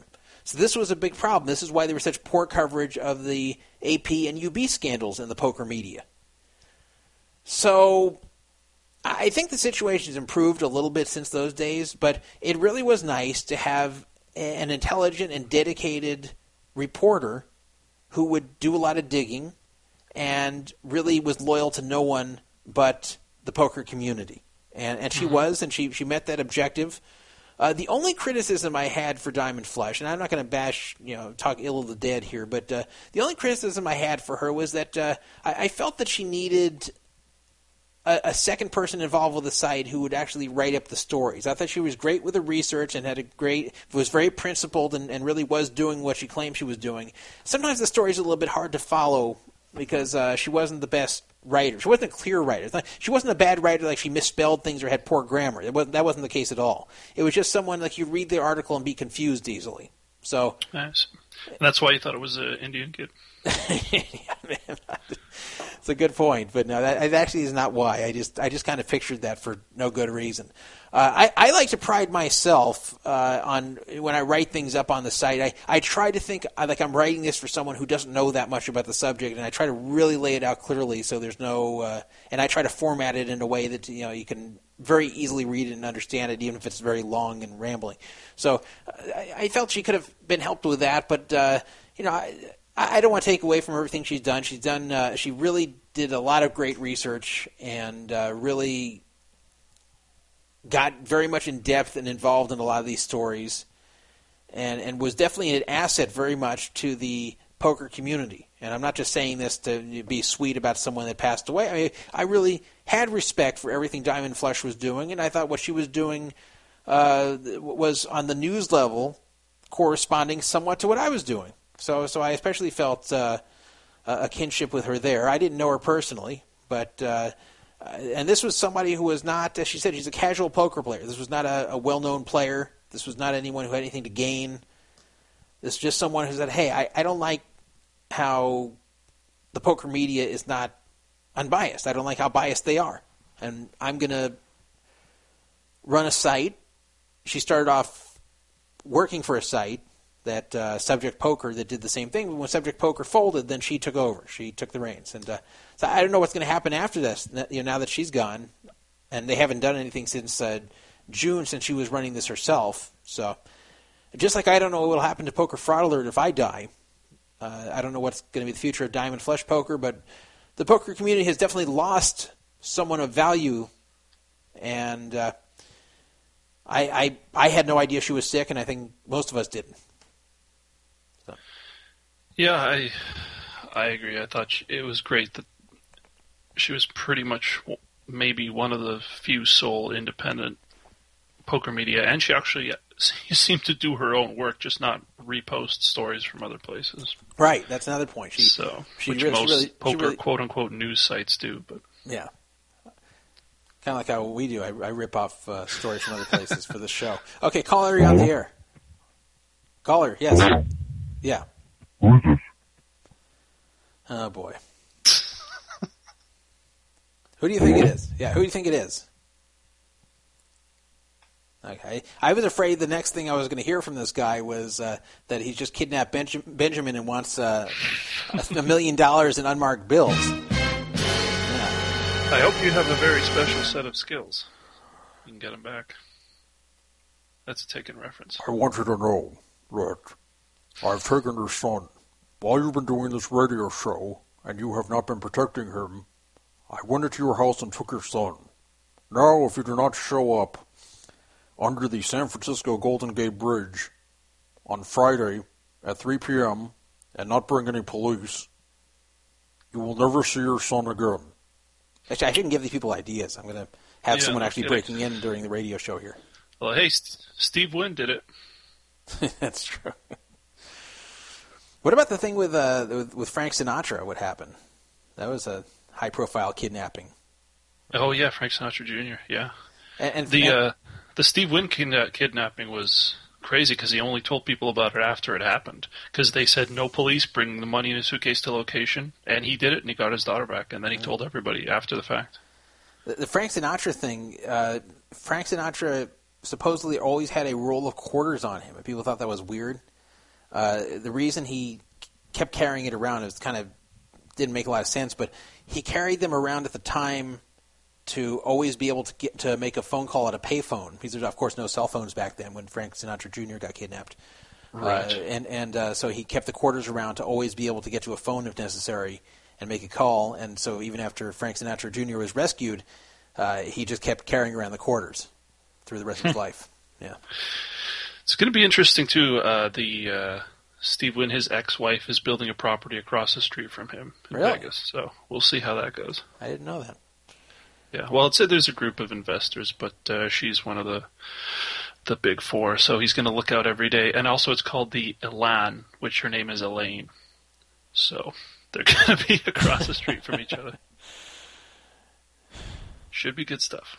Yeah, that call, I could just from the moment I heard the voice, I'm like, oh no. Like, what do I even say to this? Yeah, call, you're on the air. You're on the air. What do you say to that?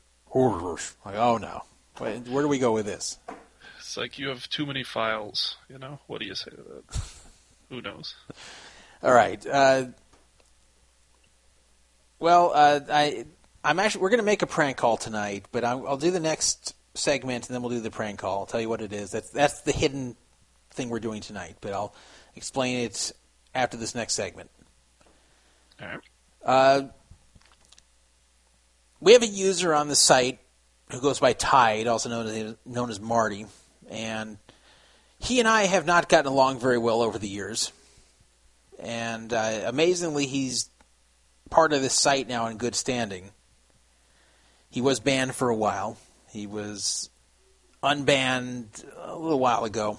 I think over the summer I unbanned him.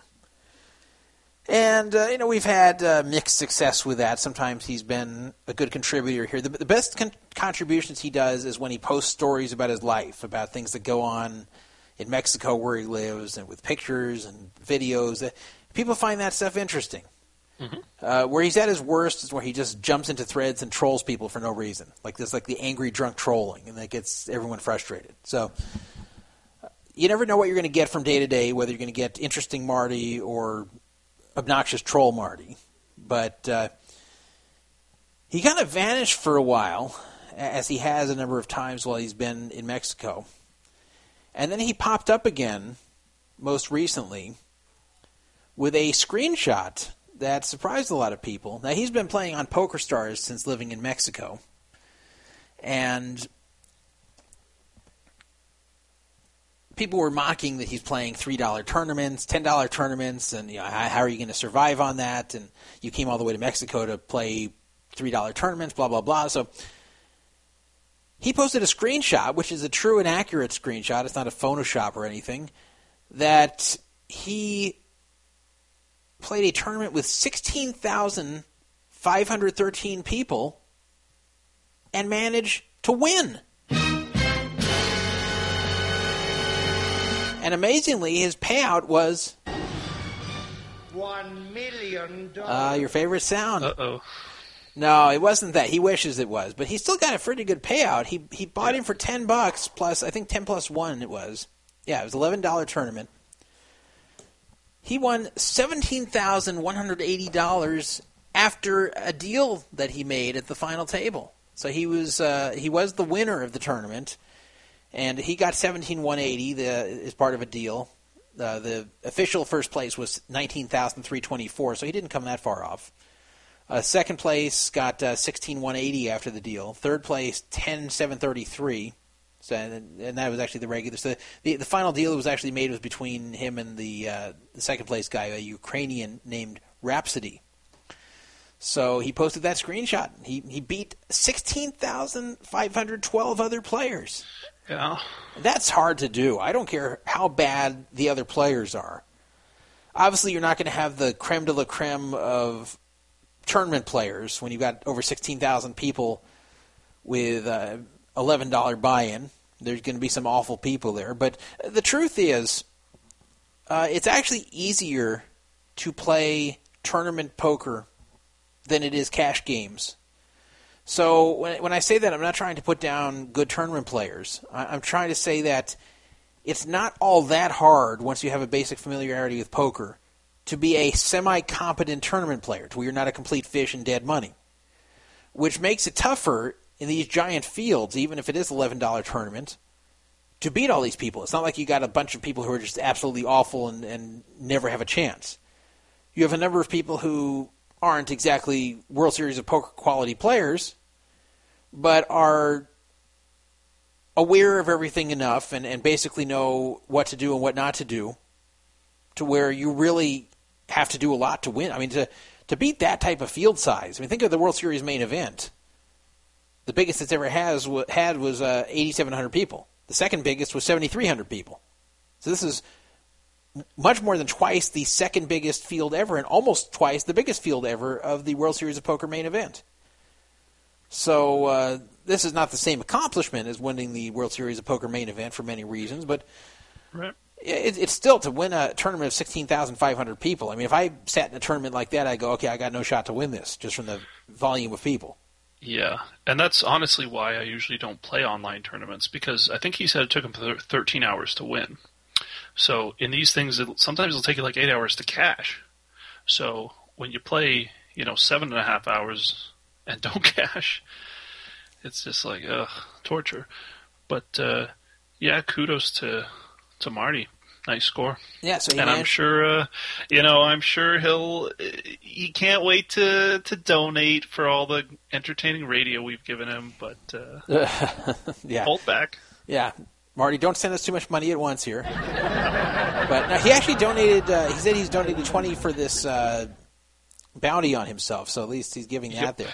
But look, Marty, my advice to you, and I said this on the forum, is you have to take out most of this.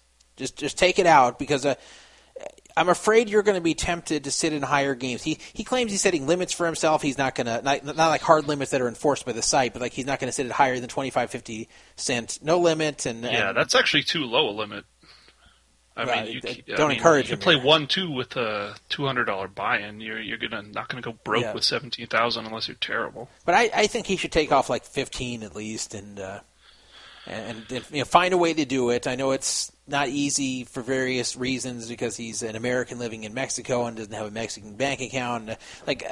There's some issues that are in the way there, but you can trade it with people who will, who are reliable people on 2+2 that have done a tons of trade and pay some kind of vig, but nothing terrible, and then get the money, use the money wisely, don't shoot it off, and then leave some money for yourself on PokerStars 2000 or whatever to try to build from, and see what you can do. But just don't shoot the whole thing off, or you're going to be sorry. So yeah, I'd also say probably stick to the tournaments. I've noticed on Stars, the cash games are just brutal tough these days. They are tough, yeah. But the tournament fields are not as tough for whatever reason. I guess more casual players play tournaments, which is not inconceivable. So I'd say stick with tournaments. Seem like you're doing good in those. So yeah, he's had a few other scores in the past. He had an account named Jockmo that he used once to win $5,000. Then he cashed it out, and it was like a multi-account situation. But I think it was like the only time he used it. I don't know whose account it was, but he used that account and won with it and cashed out. And that was it. But he's had a few tournament scores. It seems like he has some ability in these tournaments. Where in the cash games, I don't think he's ever been successful. So I would also say stick to tournaments. Mm-hmm. It seems like that's where you're winning. You just got to stick with what you're winning. That's exactly. I always say this to people, and I say this to myself too. I say it's okay to experiment every so often to see, can I do this? Can I succeed at this, or do something at lower limits than you usually play of a different form of poker for a change, and see how you can adapt to it. But don't keep beating your head against the wall saying, because I can beat this one form, I should be able to beat the other form. It's not true. And I've watched people. I've watched people in poker who are good no-limit players sit in the limit games and think they're going to be able to hang, and they can't. They lose a lot of money. I go, stupid. They should stick to what they're good at. And yeah, I even think cash games and tournament, even in the same, like no limit, for example, are two very different skill sets. They are. And so for that reason, if you're seeing over and over you have success in one type of thing, and that another type of thing you keep losing, then stop lying to yourself that you can beat them both and just stick to the thing you can beat. There's no shame in that. You should just stick to where you can win. So if I were Marty, I would definitely stick to the tournaments. And there's a lot of variance in them, but yeah, but online you can play a bunch at once. Yeah. Now he did say when he was describing how he won, he said, "I did get very lucky on a few hands, I have to admit. I sucked out on AA with shoving AK and get a four flush. Yeah, you were. It's true. You were a 20-1, 19-1 dog there, I think, to in that situation.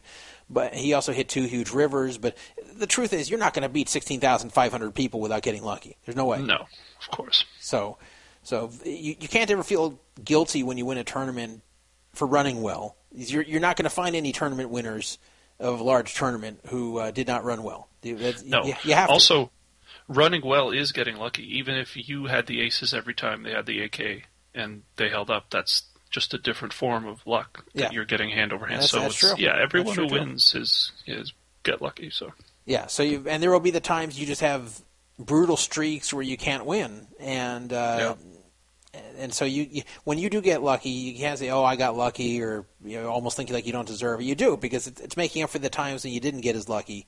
And when someone else did, and you were just looking at some other guy going, man, how does he get all these cards? How does he always hit the flop? How does he make every draw? Like you see people like that, and you get jealous. And so when it's your turn to do that, then you definitely shouldn't feel bad. You should feel like you've earned it. So I'm not even going to say, oh, he got so lucky. It was a big luck box here. Yeah, you had to get lucky to win a tournament like that. There's no one's ever won a 16,500 field tournament without a lot of luck. It's impossible. So, good job, Marty, and congrats. And don't shoot it all off. Maybe he'll troll me less. He's been in a better mood since this happened for sure. Maybe he'll. Well, I would be. Yeah, there was a lot of trolling of me recently on the forum. Like, anything I'd post, he'd come back with something negative. It was, and other people, not just on me. A lot of people were getting trolled there. But maybe this will cool down. And I can kind of understand this. Not that I want to give him any kind of justification for the trolling, but I've had days where I lost a lot in poker, and I kind of feel like going out on the forum and being nasty to people. And then I stop myself. I go, no, I shouldn't do this. That's people don't deserve me being nasty to them just because I had a bad day here. But I can see how it can lead you to do that if it just puts you in such a bad mood. Yeah, of course, when you're losing, everything annoys you. When you're winning, nothing bothers you. Yeah. Right? That's the same old. Yeah, it's funny. There's a story of a Helmuth like that. When Helmuth was on his way to, I think it was the 10th bracelet or 9th bracelet, one of his bracelets. This was during the year when Bluff was sequestering people at certain final tables so they could broadcast it live. Yeah. And it was really obnoxious. They put you in this, they follow you to the bathroom. They put you in this room where nobody can watch except for like one family member. So even if both your parents come, they can't come in and watch. Like, and didn't they take the family members' cell phones? Yeah, they took people's cell phones. It was really crappy. Anyway, Helmuth, who you knew normally would hate this and be pissed, he was in such a good mood and laughing throughout the whole thing because he was on his way to winning another bracelet. So he just let it roll right off his back because he was feeling so good. So anyway, I have a question in the chat from Real Talk asking, did I ever make Supernova Elite? No, I never even came close. I made Supernova, but I was never like the super mass multi-tabler. That was never me. It's harder to do in Limit anyway, but I never played more than 4 tables at once and usually not more than 2 or 3. So. I was not going to make to do in Limit. Oh, much harder because you have to play. Because you play more hands, way more hands, and much deeper in the hands. You're folding on the flop much less often, and the hands move a lot faster. So you're not going to have like some tables being held up by a lot of tanking. It's like bet, call, bet, okay, next hand, like really fast. So you could never do like 10 tabling of Limit. It just would not work. I once tried 5. I was going crazy. So, and by going crazy, I mean like every second it's like popping up to do something, and I like it was even hard to operate between tables, let alone think about what I was doing. So, let's see here. Next topic. I wonder if Marty's even still around to hear me give him this congratulatory segment here. I hope so. Don't think so, but he'll probably hear it in the archives. Maybe. Okay, so. The Borgata, they really screwed this one up. They decided to do something that they thought was a nice promotion. They thought it was honoring Dr. Martin Luther King Jr., and it didn't exactly work out that way. This was at the Metropolitan Restaurant in the Borgata in Atlantic City. The Martin Luther King Jr. Special. That's already something you think's not going to turn out well, but they still did it. Here's what you would get for the Martin Luther King Jr. Special that was done on Monday, yesterday. For $24, you get the following. You can choose, for the main entree, now you don't choose anything. This is what you get. For the main course and sides, you get fried chicken, macaroni and cheese,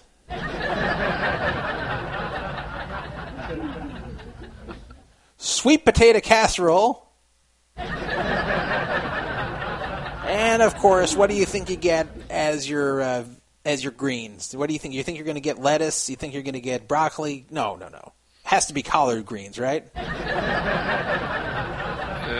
And then the dessert is home-style pecan pie. I mean, I'm surprised they don't serve you Kool-Aid as the included drink. I was going to say, was it orange drink and side of watermelon? Yeah, I was going to say watermelon for you could have that for dessert too. So anyway, they defended this, which offended a lot of people. They thought this was feeding into obvious racial stereotypes, and that this is mocking the holiday. They said they meant well, And what they were trying to do is serve the foods that Martin Luther King Jr. himself said were his favorite. Yes. But it would have been nice if they'd explained this on the menu, that Martin Luther King Jr., not just put it as a special, but say Martin Luther King Jr. Once stated that the following were his favorite foods, were allowing you to reproduce MLK Jr.'s favorite meal on this day honoring him. Then nobody would question this. Yeah, and it was apparently an African-American chef who actually researched it and came up with this menu. So it was kind of a nice thing, but when you just put it out there like that, you're just asking for it. It just says Martin Luther King Jr. special, fried chicken. Fried chicken, the first thing. So the Borgata took some heat there. They tried to explain it, but like after this, you try to explain it. It's just people remember this. People remember. They think you're just trying to make fun of black people. It's too late. People will just see that picture pop up on Twitter or whatever. Yeah. It's too late. It's kind of like how Greg Raymer, when he was caught with a prostitute, it was erroneously reported that he was caught with a gay prostitute.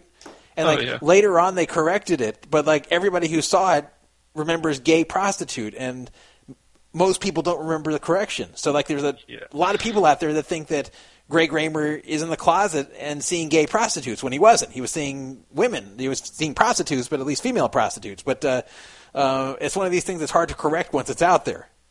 So I think that would be the worst part. Like if I was caught doing this, that would be the part that would bother me the most, if they erroneously put me out there as gay when I wasn't. And like if I actually was gay and they outed me, then it wouldn't bother me. But like if I'm not gay and everyone thinks I am, that would bother me, because they just have an inaccurate belief about me. Yeah, and you'd never shake that either. No. I'd walk through a poker room and everyone say, there's that guy who sees gay prostitutes. Like you'd never shake that down. See, there's that other gay podcaster.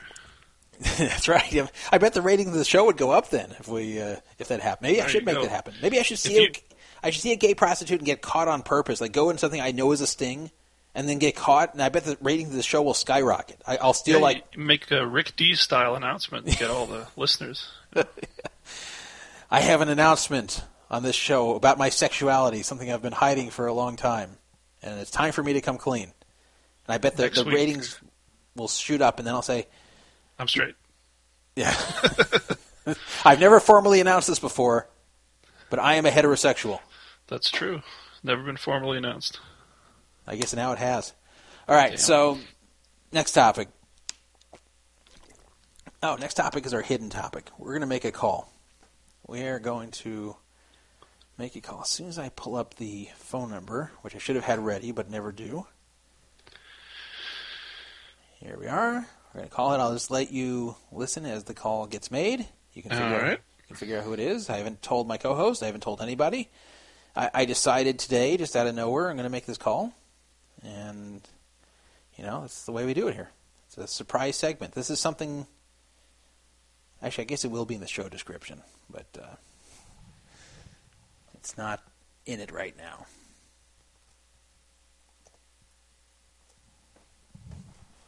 Here we go.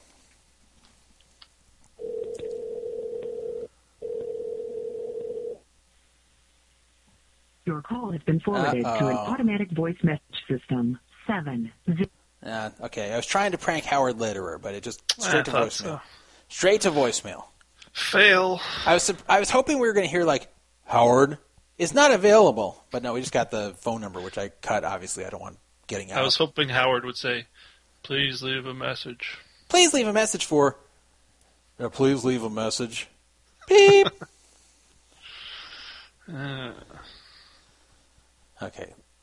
So much for the hidden segment. I'm not going to try again because it was like a first ring voicemail. Just boom.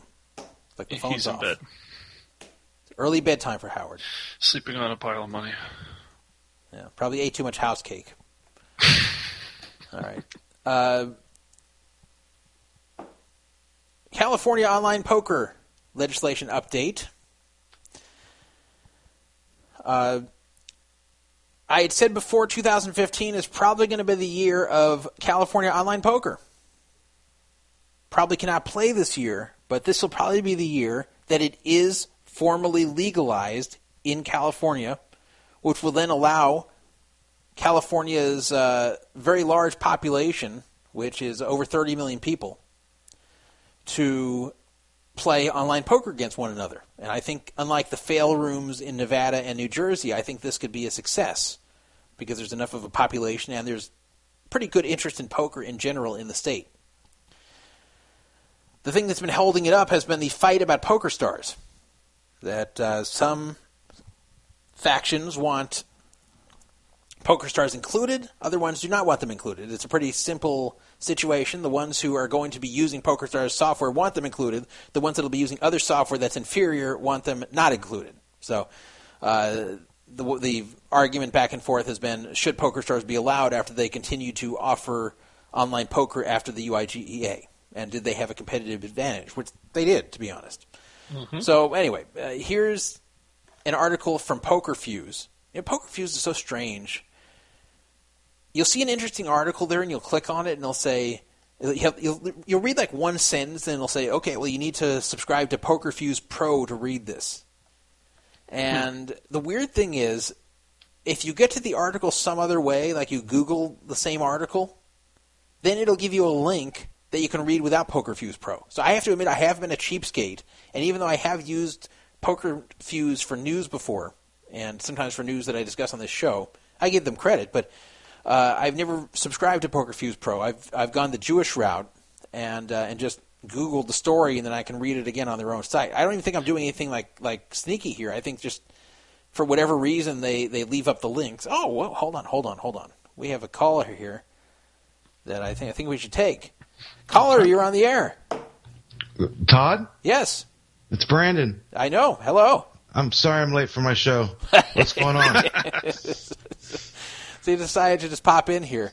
Well, I mean, I missed a little bit of time. I stole my show, no? I'm glad you... it's the Druff and Friends show. Now. Well, you know what? Tonight we named a permanent guest host here. Not a co-host, but a permanent guest host. That's what they did with that Joan Rivers for Carson. Well, that's what they also did for Ryan Seacrest to get rid of Rick Dees. Mm-hmm. Yeah, I talked about that earlier. Who's this permanent guest host? That's Daredevil. He's on right now.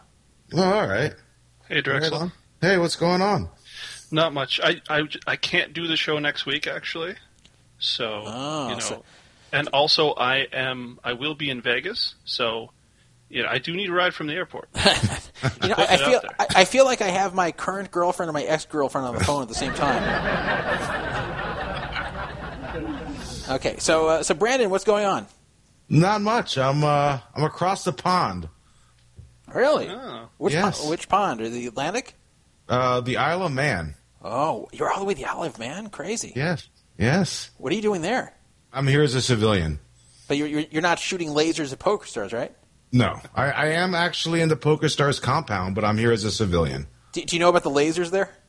Yes, I do. Yeah, you know about the lasers. And have you been behind the 3 doors with the identification, the fingerprint scan?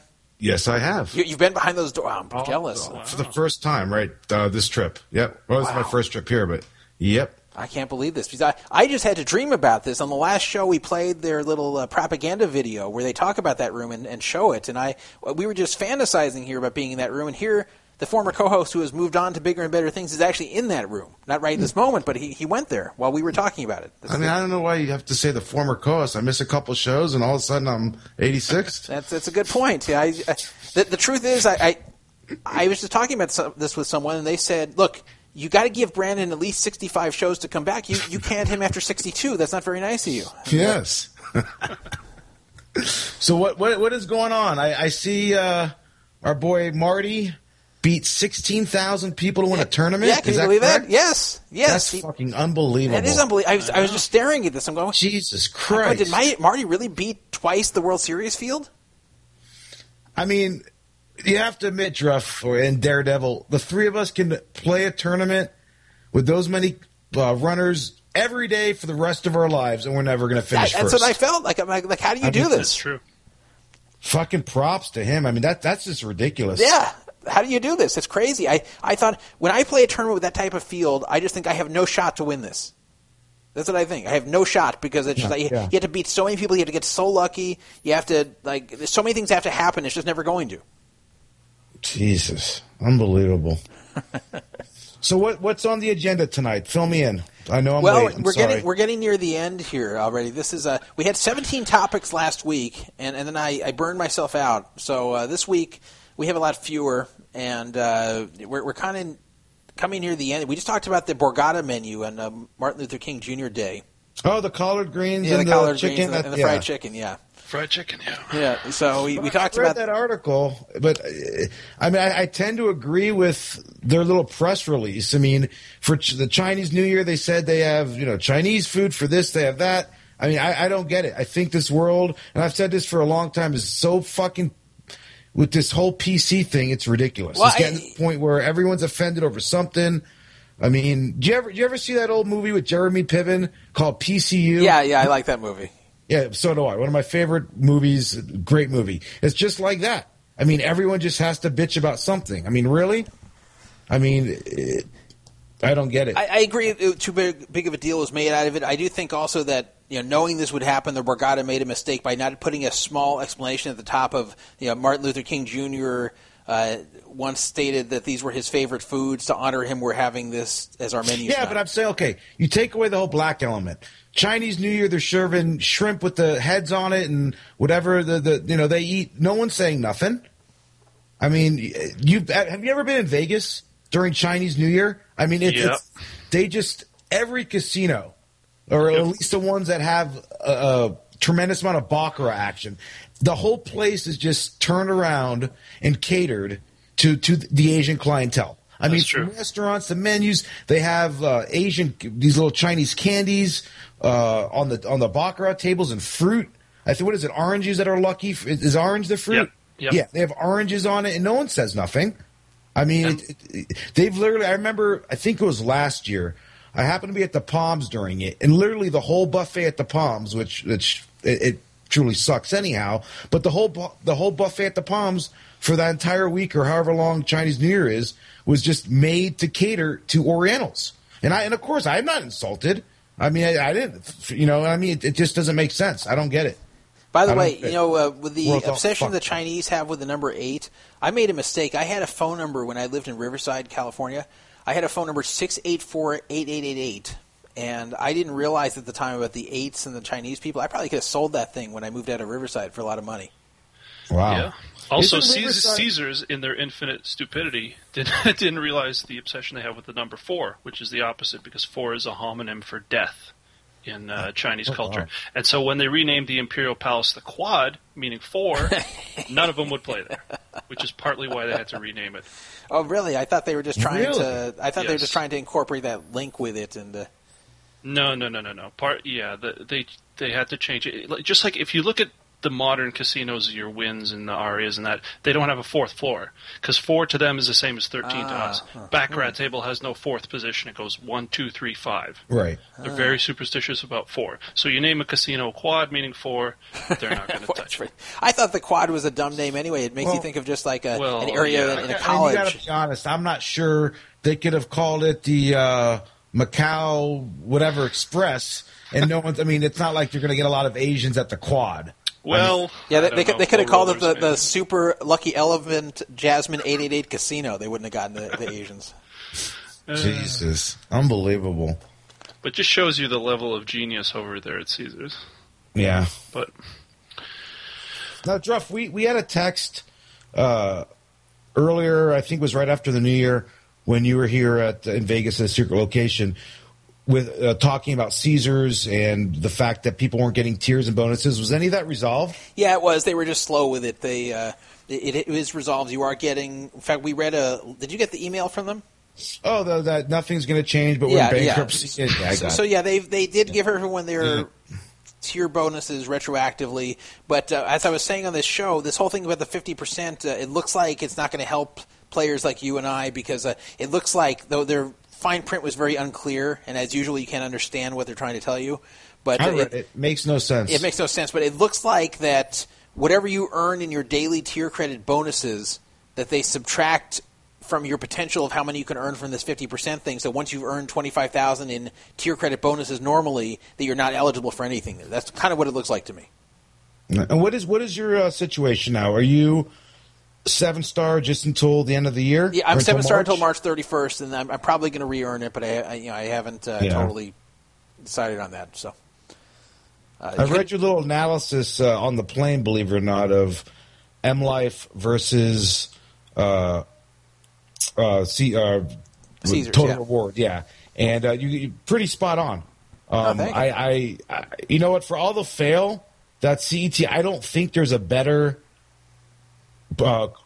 club program in any casino in Vegas. No, there isn't. Now, for the base rewards, for sure, you're getting the best out of Caesars properties. But I mean, just the fact that you get rooms. Yes. Even like middle diamond players, I know people that literally just every year do the what do you call it, the diamond in a day just for the rooms. And even, they may not get Caesars all the time, but they get their Planet Hollywood and their Rio, and they get all but the thing is, rooms those they aren't need. guaranteed is the problem. That's not related to being diamond. That's related just to your play. And it is true that Caesars properties are more generous than other properties as far as giving you rooms for free. But none of that's guaranteed. Just whenever the computer decides you can have it. The good thing about 7 Stars that none of the other programs do at any other casino is that you can get rooms anytime, anywhere, for free as much as you want, provided you have at least 2 days in between 4-day Right. reservations. Right. But what I'm saying is I have a friend that works for Poker Stars and has rather big breasts. And she's got diamond in a day. Cute. She's gotten diamond in a day like the last 3 years. And all she doesn't play at Caesars properties the rest of the year, but yet she constantly still gets rooms that she usually gives her friends and family and people from across the pond when they come to this side, but doesn't even play. Well, yeah, and that's what it is. It's not so much the diamond again. It's just that it takes a long time from when you earn free room, when you earn, like you make a lot of play at once, which she does to get diamond in a day. She earns a lot. She does a lot of play at once, and the system remembers that, and it takes a long time for it to decide you're not playing anymore and stop giving the free rooms. The offers start to go downhill, but the free rooms are the last to go. I have a gold card and I get free rooms. Yeah. So Wow.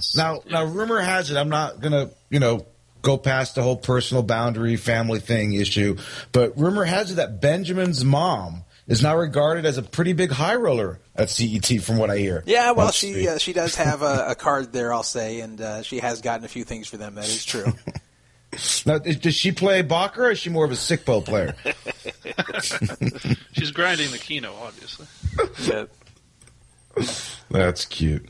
No, she's actually one of the best shooters there at craps. Oh, is that, yeah. Everyone Nice. can't wait to see her with a dice in her hand. And That's funny. And Benjamin's kind of hiding under the table where the gaming can't see him. So listen, I've been playing on Bovada for about the last week or so on and off, and there's some really good games on there. If you've been playing Limit Hold'em, you've probably been fresh. No. Okay. I am such a dog in that game these days because I haven't released online. I played a lot of Commerce. We can talk about that later. I was there for New Year's Eve. Spent New Year's Eve at Commerce. Oh wow! So what happened there? Well, I was out there for about a week, but my intention of going out there was to see Florida State play, my college, in the first ever national championship, which we obviously got demolished by Oregon. But I don't know, Commerce is maybe like 20 minutes, 25 minutes from Pasadena, so I stayed there. Believe it or not, what do you think the rate, and I couldn't believe this, it was preposterous because I was looking all over L.A. for hotels. This is New Year's Eve. What do you think the rate at Commerce was? And I just called. I didn't know anybody, my connections that I have a feeling they're just charging, you talking about like the poker rate? Yeah. The poker rate. I think they just charge like for 5 nights. But December 31st, what do you think it cost? I think they were just stupid and probably charged you the same rate they would any night. It was $130. I was about to say 130. I was about to say 139. Yeah, $130 on New Year's Eve. Yeah, they screwed up and didn't raise the price. Yeah. I was going to guess $350. Who do you think the first person I embraced in 2015 was? Mark Newhouse. Yeah, very good. I got it. Wow. Yep. I mean, that's an easy guess. That's an easy guess for Commerce there. I was playing 25-50 PLO, and he was at the table right next to me, grinding out 100, 200. I grind out 30-60 on Bovada, but for some reason it makes me sad to think about Mark Newhouse grinding out 100, 200. Even though I do it too. It makes me sad because I think he thought he was going to escape from that. Well, you know what? I mean, the thing is, obviously, this, and, it was even reinforced when I talked to him. Games that are bigger, they don't go. I mean, that's it. I know that, but I'm not saying that he's forced to play down there. he seemed to say that he was going to stop grinding like that. That was it. He was going to, once he had the big money, he was going to be done with that and maybe just play tournaments or whatever. But then he didn't win the huge money. He just won the 700 whatever thousand. Without giving up too much information that he wouldn't want me to release, he did mention in our conversations that he was closing, I think early in February on, I think it was a condo in downtown. So I think, he said it was in downtown, but like a nice area, I guess. What are they doing in L.A.? Are they doing the whole refurbishing downtown and making it like they kind of did in Vegas, trendy and all that? Well, there's been some motion towards that for a while. I mean, even starting with Staples Center. But it's never fully gone that way. And it's a large area compared to some other downtowns because L.A. is a big city. So I don't know where in downtown he's going to be. Yeah. There's still some bad areas over there and still some areas that are decent, but... Yeah. He says he's closing on a place. I mean, Christ, he's lived at Commerce. Basically, that's been his home since 2006. Yeah, I know. I mean, can you imagine that? Like, for 8 years. Can you imagine that? Living there for 8 years. I mean, you travel for a couple of weeks here and there to Vegas or somewhere else, but that was his home for 8 years. Yeah, I know. It was weird. He had some kind of weird deal going on with them. He wouldn't even tell me what it was. He just said he had some deal going on. And well, I'm sure they give him the room for free because he's done interviews and, he always mentions that that's his home casino. And well, I mean, before that, before he was as well known. Not really? These days. Yeah. I always assumed he was kind of like the John Robert Blanc of, free commerce rooms. Well, yeah, John Robert got some deal where he lived at Aria free for a year and he got some per diem. I think, what was it? I don't know, 2 years ago. I don't know if he's still doing it now. I think that was also the Jamie Gold Tropicana poker room deal. He was living there. I didn't know that. Now he's on a boat. Now he's on the fail boat, the fail boat of fail boats. Even the marketing video of that boat was depressing. Yeah, that's amazing. Like, you watch the marketing video, you don't even see like upbeat people, and you want to go there. Like, it looks like a depressing fail boat even from the marketing video. They didn't say the cruise was going to be top notch. No? So while I was at Commerce, I was there for 5 days, and I played mainly PLO, but I played PLO 2040 limit hold'em and 4080. Every day that I was there, Mimi Tran was in the 2040 game, grinding it out, buying in for each time I saw her buy in, it was $500. And I'm not trashing her play. She actually plays pretty good. Just kind of ABC, not too tricky or sophisticated. But then it just made me think, going back to season one. And of course, I'm sure she was staked, of high stakes poker. And there was I actually watched this a couple of weeks ago on my iPad. And for those of you that haven't seen it in a while, some of those first couple seasons are really, really good. Yeah. But season one, she ends up winning. It was like $450,000 she won. She was the biggest winner. And it's just funny to see her years later. She's grinding the 2040 game, and it's pretty obvious she's broke. I mean, I would guess. I don't know. I looked her up online while I was there, actually, and she didn't have any tournament cashes except for $100, $200 buy-in tournaments the last couple of years.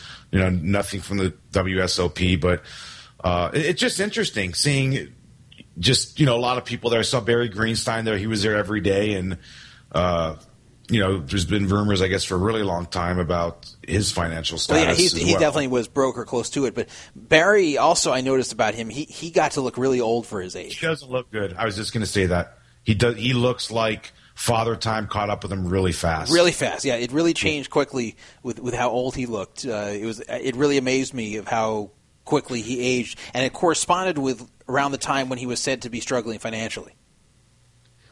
Yeah. So I think it must have really stressed him out and made him age. Kind of similar to like Jimmy Carter, while he was in office, aged tremendously because it was so stressful of what he went through there. So you're in a stressful situation for several years in a row, and it could really do a number on you, especially once you're already. Well, look at Clinton too. I mean, do you remember the 8 years? It aged him pretty well. Yeah. And even Obama's starting to look older too. Yeah. I mean, it's true. It's 8 years, which is a lot of time, but it seems like all these presidents come out looking more than 8 years older than they were when they first took office. Yeah. But anyhow, so I was there for 5 days, and I'm probably going back with Jeannie to play some prelim events in the LAPC. I'm going to play like the $1,000 horse, $1,000 or $1,100 horse. There's $1,100 PLO. There's $1,100 Omaha 8 or better. But I don't know, man. And you can tell me how you feel. After being there for 5 days, I just had enough. I felt dirty and nasty, and everyone there is so negative. And they always are. I say this too. I saw more fights in my brief time there than probably a year at the Bellagio. That's how I say this all the time. Commerce, everyone's pissed off. Even the winning players are pissed off. Everyone says they're pissed off the whole time. Everyone's in a bad mood. Everyone yells at the dealer. It's just this like angry environment, and you just I can stand Commerce in small doses. Like I can look forward to it and go there, and then once I've been there a while, I think, okay, I've got to leave and not come back for a while. Yeah. I think that trickles to the staff too, because anytime I've been there, they seem kind of surly. That can happen too. It depends. There's a lot of favoritism too. Abused all day. But. Yeah, it's like I do notice the Bellagio, while it does have its issues as well, it is a much more relaxed environment. The players seem happier. Of course, the rake is less too, which is nice. But I don't get that same sort of like stressed feeling at the Bellagio as I do at Commerce. Yeah, same thing. Also, it doesn't. I've only played at the Bike and Commerce, but the rooms felt dirty, like literally dirty. Commerce, I felt filthy. Even the hotel rooms, I felt filthy. Yeah. You know what? When I've stayed in the hotel there, it's only been a few times, and it's only when I've been so exhausted that I cannot drive back. The short distance I got to drive back. So. It's been okay for me because I'm like so exhausted I just hit the bed and fall asleep immediately and then get up and leave. So like if it's that, you don't care if the room is crappy or not. But it's also been a number of years since I've been in the rooms there. They used to go for $79 the poker rate with no tax. So that was actually much more enticing to stay overnight there and sleep than now when it's like $130, $129 or whatever it is. It's like, if you're on New Year's, that's a great deal. Or if you're from out of the area, that's fine. If you're from out of the area, that's fine too. But if you can drive 50 miles back to where you live, you think, who wants to spend $129? Like, I don't know. I just then I don't want to do it. Yeah. It is interesting how the City of Commerce doesn't charge any tax to them though for the hotel rooms. Really? I didn't even know that. Or at least they didn't when I stayed there. Maybe it's changed, but back then it was no tax. Are there no resort fees in California? They don't charge that either. But it used to be a great deal when the hotel was new. They built it in 2002. So like I would stay there in like 2002, 2003, 2004, whatever. $79, no tax, and the rooms were new. So it was a good situation there. So it's funny though. Oh. That is funny. They don't raise for New Year's. Someone screwed that one up. Yeah, like I said, I looked around and Christ, I mean, I don't mind spending some money, but everything was so jacked up. Even like Howard Johnson's and Marriott Courtyards in Pasadena were going for like $300 to $400. It's just and I'm like, shit, Commerce 160. I mean, or 139 or 36. How can you beat that? Yeah. I mean, just great deal. Yeah, and here's a question about. Did you play poker on New Year's? Like, did you play it on December 31st at night and then after the New Year's Eve? I was literally at a 25-50 PLO game right when the clock struck midnight. Okay, so Mike Carroll reported many years ago, I don't know if this is true anymore, but he reported many years ago at Hollywood Park that he was playing in a very good 20-40 limit hold'em game. Everybody was wild. Everybody was throwing their money around. He was doing very well. And then as soon as January 1st hit, the game went to crap. And he said he theorized that people decided for the new year they don't want to start off badly, and they kind of made some little resolutions in their head. I'm not going to lose as much gambling. And the whole attitude of the game changed. Did you notice anything like that? No, not at all. Okay. No. I mean, it seemed weird to me, but that was Mike Harrow's story. Yeah. Also, wouldn't you think people are drinking on New Year's Eve? The only thing, it's actually funny you mentioned that, because the only thing that I heard anybody say, and this was in a 20-40 limit game, maybe about 4 hours before New Year's. Big black guy, seemed like a nice guy, just big black guy. I guess he's a regular there because everyone knew who he was. He announced repeatedly that he was no longer chopping. That was one of his resolutions for 2015, and he kept telling everyone that would, sit down who knew him as of 2015 he would no longer chop, and he was always playing. I had an interesting experience 4 years ago on the New Year's from 2010 to 2011. I had played earlier in the evening heads up against someone 30-60 there in Bovada and just got clobbered, lost 6K, just ran awful, and I quit, and I was frustrated. Benjamin's mom that night was very tired, and she barely made it to midnight and then went immediately to sleep. Benjamin was a little infant then. He was only 2 months old, so he was sleeping a whole lot, as infants do. I was the only one up after midnight, so I'm by myself at this point. I decide to open up Bodog again. I sit down by myself and wait. Someone sits with me, absolutely awful player. I clobber him super fast. Then some other people sit down. Every single person who sits with me, and at one point we had like a four-handed game, every single person who sat with me was absolutely terrible. And I was beating everyone so hard and busting player after player after player, and I won 10K in not that long of a time. They're playing 30-60 in one table. Wow. The theory I had was that, and this is people throughout the country, so somewhere on the East Coast too, but my theory was that people got drunk and opened up the software at that point, after the New Year hit. And at that point I was playing with drunk people because they had like a really weird play style, a lot of them. Not a good weird play style, like a bad weird play style. But like it was amazing that every single player that sat with me was terrible. And so that really rescued my night, where I started off losing 6K and then I win 10K back right after midnight. So that was an interesting experience. So since I came back to Bovada a few months ago, I said, I'm going to try this again. So the funny thing is the games were really good shortly before midnight. Then I quit because I wanted to watch the fireworks, from my room at Caesars, the Vegas fireworks, which were pretty nice. And then after everybody went to sleep, I turned on Bovada again, expecting the same thing, and the games weren't good. Yeah, probably just random, but yeah, they weren't good.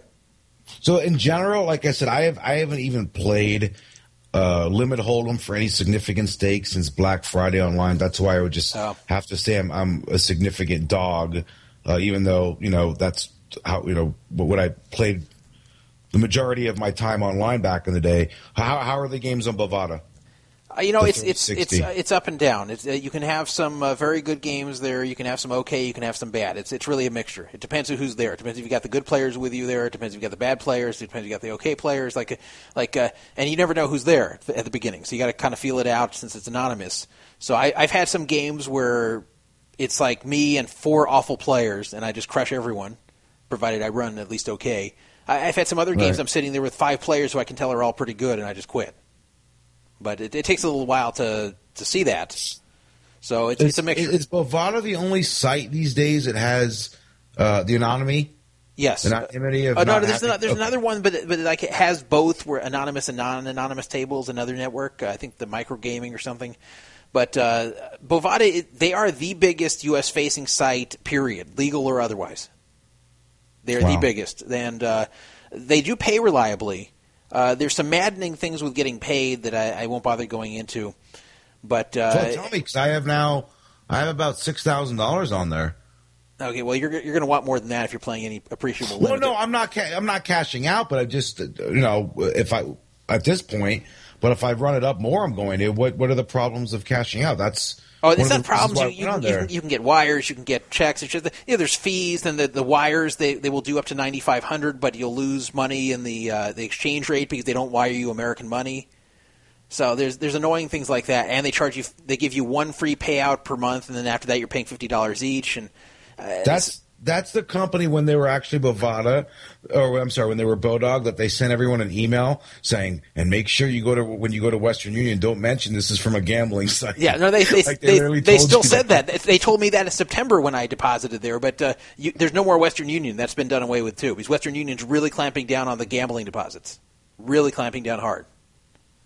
Wait, I'm sorry, there's no Western Union for deposits or for withdrawals? Deposits. Are you sure? Yep. I did one of the last ones, actually. I barely got in under the wire in the end of September. Huh.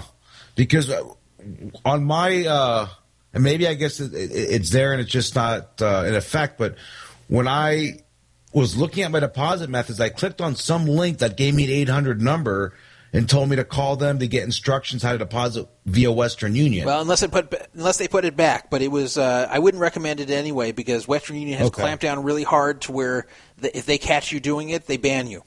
Okay. So I think I'm done forever with Western Union gambling deposits, at least until they stop the clamping down. I did, as I said, I did it on September 20th. I got away with it, and fortunately, I ran that $2,400 deposit up big time, and I never had to redeposit, which was fortunate because you can easily go the other way at 20, 40, 30, 60. I mean, you can lose that super fast.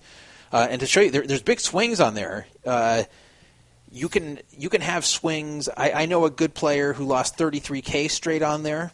I personally lost 20K straight just after January 1st on there at Limit Hold'em. Everybody I know after January 1st this year, you're saying? Yes. Right on January 1st, I started to lose. You're down 20 already this year? I was. I've come back. I've gotten back most of it. But what number are you? What's your number on there? Are you 1, 2, 3, 4, 5, or 6? I'm usually 6, so you can look for me. But I've lost 20K to start off the year. It's very frustrating. Prior to that, my worst streak was 12K.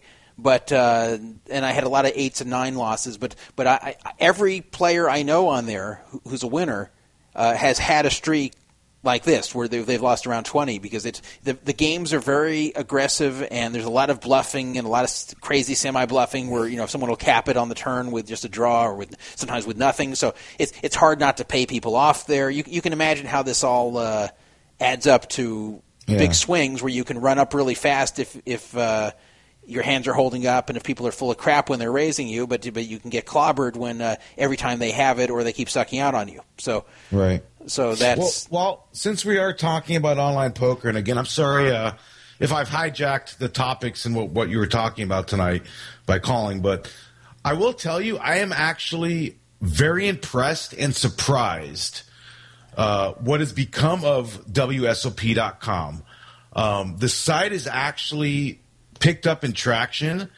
Which one? Nevada or New Jersey? WSOP.com. Yeah, Nevada. Nevada. Yeah. Oh, wow. The games that you play, you're not. I mean, for you, it's not going to do anything because Limit Hold'em actually, out of every game they offer, you'll get more regular stud and stud high-low games than you will Limit Hold'em on there. But they have they have no Limit Hold'em, which isn't my cup of tea. Games running as high as 5-10 regularly. PLO, they have 5-10, 10-20 that runs, and there's always a 1-2 or 2-4, in PLO. PLO 8 or better. I mean, there's some good action on there. I mean, just considering the player pool and just in general what it was in the beginning. And for those of you that come to Vegas that don't live here, this is a big misconception. You don't have to be a Vegas or Nevadan resident to play on WSOP. You just have to be actually in the state. So even if you come out here 4 or 5 times a year and want to set up an account just to play from your hotel room while you're here, and you could always go to the Rio, which is the little home base to cash out and or deposit. You can always do that, after a trip. But I will tell you, the traffic on there is really starting to increase, and I mean it's nothing compared to PokerStars or forget that any though. of the other sites. Look at this. I think maybe you're looking more at the games you're interested in playing, or PokerScout.com, which tracks the traffic. They are reporting that WSOP Nevada has. You're right. It is improving over what it used to be, but it 7-day average over all times of the day, 150 players. The 24-hour peak is 327. We're almost at that right now, at 324 right now at this moment of cash player. So that's not a ghost town, but it's to show you compared to Bovada, which they're estimating because Bovada tries to hide the games that are running from them, but from everybody actually, it's hard to see. But from what they can estimate, they're estimating a 3,200 player 24-hour peak on Bovada and 1,500 average number of players. So that's clobbering it. That's like a tenfold bigger, and that's not even compared to what PokerStars used to be. Nationwide versus one of the smallest states, populace-wise, in the U.S. I understand that. I understand. I'm just saying. I know. There's a bit of. It's a bit unfair to compare them, but I'm just saying that. Not even nationwide, international. The point I'm making, though, is a lot of people have the impression this is what it was in the beginning, that if you want to play poker online, it's going to be for pennies. You can actually sit there, and you can play a decent stake PLO, decent stake no limit, decent stake stud, 8 or better. They have tournaments. I know they had one on Sunday. I think it was a $50 buy-in and rebuy, and first prize was like $9,000. I mean, I'm just saying it's something. It's not the greatest thing in the world, but it's enough to whet your appetite and at least give you some action, and at least make the stakes worth playing. I mean, no one wants to sit around and grind and make $100 or $200 all day, but I've had some pretty good days. I've had a couple $2,000, $3,000, $4,000 days on there. Which that's a lot of money. Yeah, I used to play on there a good deal when the limit games were running, and then they went downhill. They got a lot tougher. It was pretty much all regulars there, but. I remember you and I were chasing each other around all night and I didn't realize it was you. I'm like, why does this guy keep sitting out? Do you remember? Yeah, that's right. but I'm like, oh, laugh out loud. Okay, yeah, I know who this guy is. Yeah, so the thing is here, they put a lot of money into this, and they did not put in this money to get 150 average players, 327 peak players. They're losing a lot of money on this. This isn't what they were hoping it would be. They really need to combine themselves over a few states to make this worthwhile. Or what do you mean by that? Are you saying expectation-wise they thought there would be more players? Much more. Definitely. Way more. In fact, in New Jersey, I don't know how familiar you are with that market because you don't go there very much, but New Jersey, they actually were dumb enough to forecast 10 times as many players as what they actually got. Wow. And Nevada, I don't know exactly what those numbers are. They haven't been public, but Seth Polanski himself, who once had a 45-minute telephone conversation with me about WSOP.com because I had been criticizing the management of it. And I didn't even know he was involved in management. I wasn't criticizing him personally, but he called me up and spoke to me for 45 minutes about it, and he did reveal to me that it was losing a lot of money. Wow. The one that just closed, what was it called? Ultimate Poker? Yeah. Yeah. In their sort of death eulogy, they said, one of the things we fucked up is we totally miscalculated the market size or whatever. And I think that was probably their biggest. That's what they said anyway. That was part of their biggest reason they failed. I'll tell you a couple things that I really do like about it, and mainly on there I play PLO. So having a $2, $4 PLO game or a $5, $10 PLO game, at my hands every night, that's fine for me. But a couple things that I do like. I like the fact that when you cash out, there's 3 options. You can cash out via check. You can cash out via the ACH deposit back in your bank, or you can cash out right at the Rio. And when I have cashed out, I always just, we'll have I live 20 minutes from the Rio, so I'll just do it there. And usually when you request a cash out, you'll get an email back within 2 hours that your cash out's been processed. So I like the speed part of it. And what's also really interesting, they partnered up with 7-Eleven. I don't know if you know about this stuff. This started about a month ago, and it's on your deposit options. It's called Pay Near Me, and what you do is you just click on it, and it will email you a barcode. You take that barcode on your cell phone, or if you don't have a cell phone, you can actually print it, and you go to any 7-Eleven in the state of Nevada. And it's just kind of like how they would load a prepaid phone card or any kind of gift card. And you give the barcode to the clerk, hand her your phone, they scan it, and you give them, $500, $1,000, whatever it is you want to deposit, and it immediately goes right into your account on WSOP.com, which I thought was kind of neat. Yeah. What's the integration like with the Total Rewards card? Do you earn RCs or TCs when you're playing on WSOP.com, or? No, what happens is they have their own separate point system, and then if you reach certain levels, then it's equivalent. They will give you the equivalent card.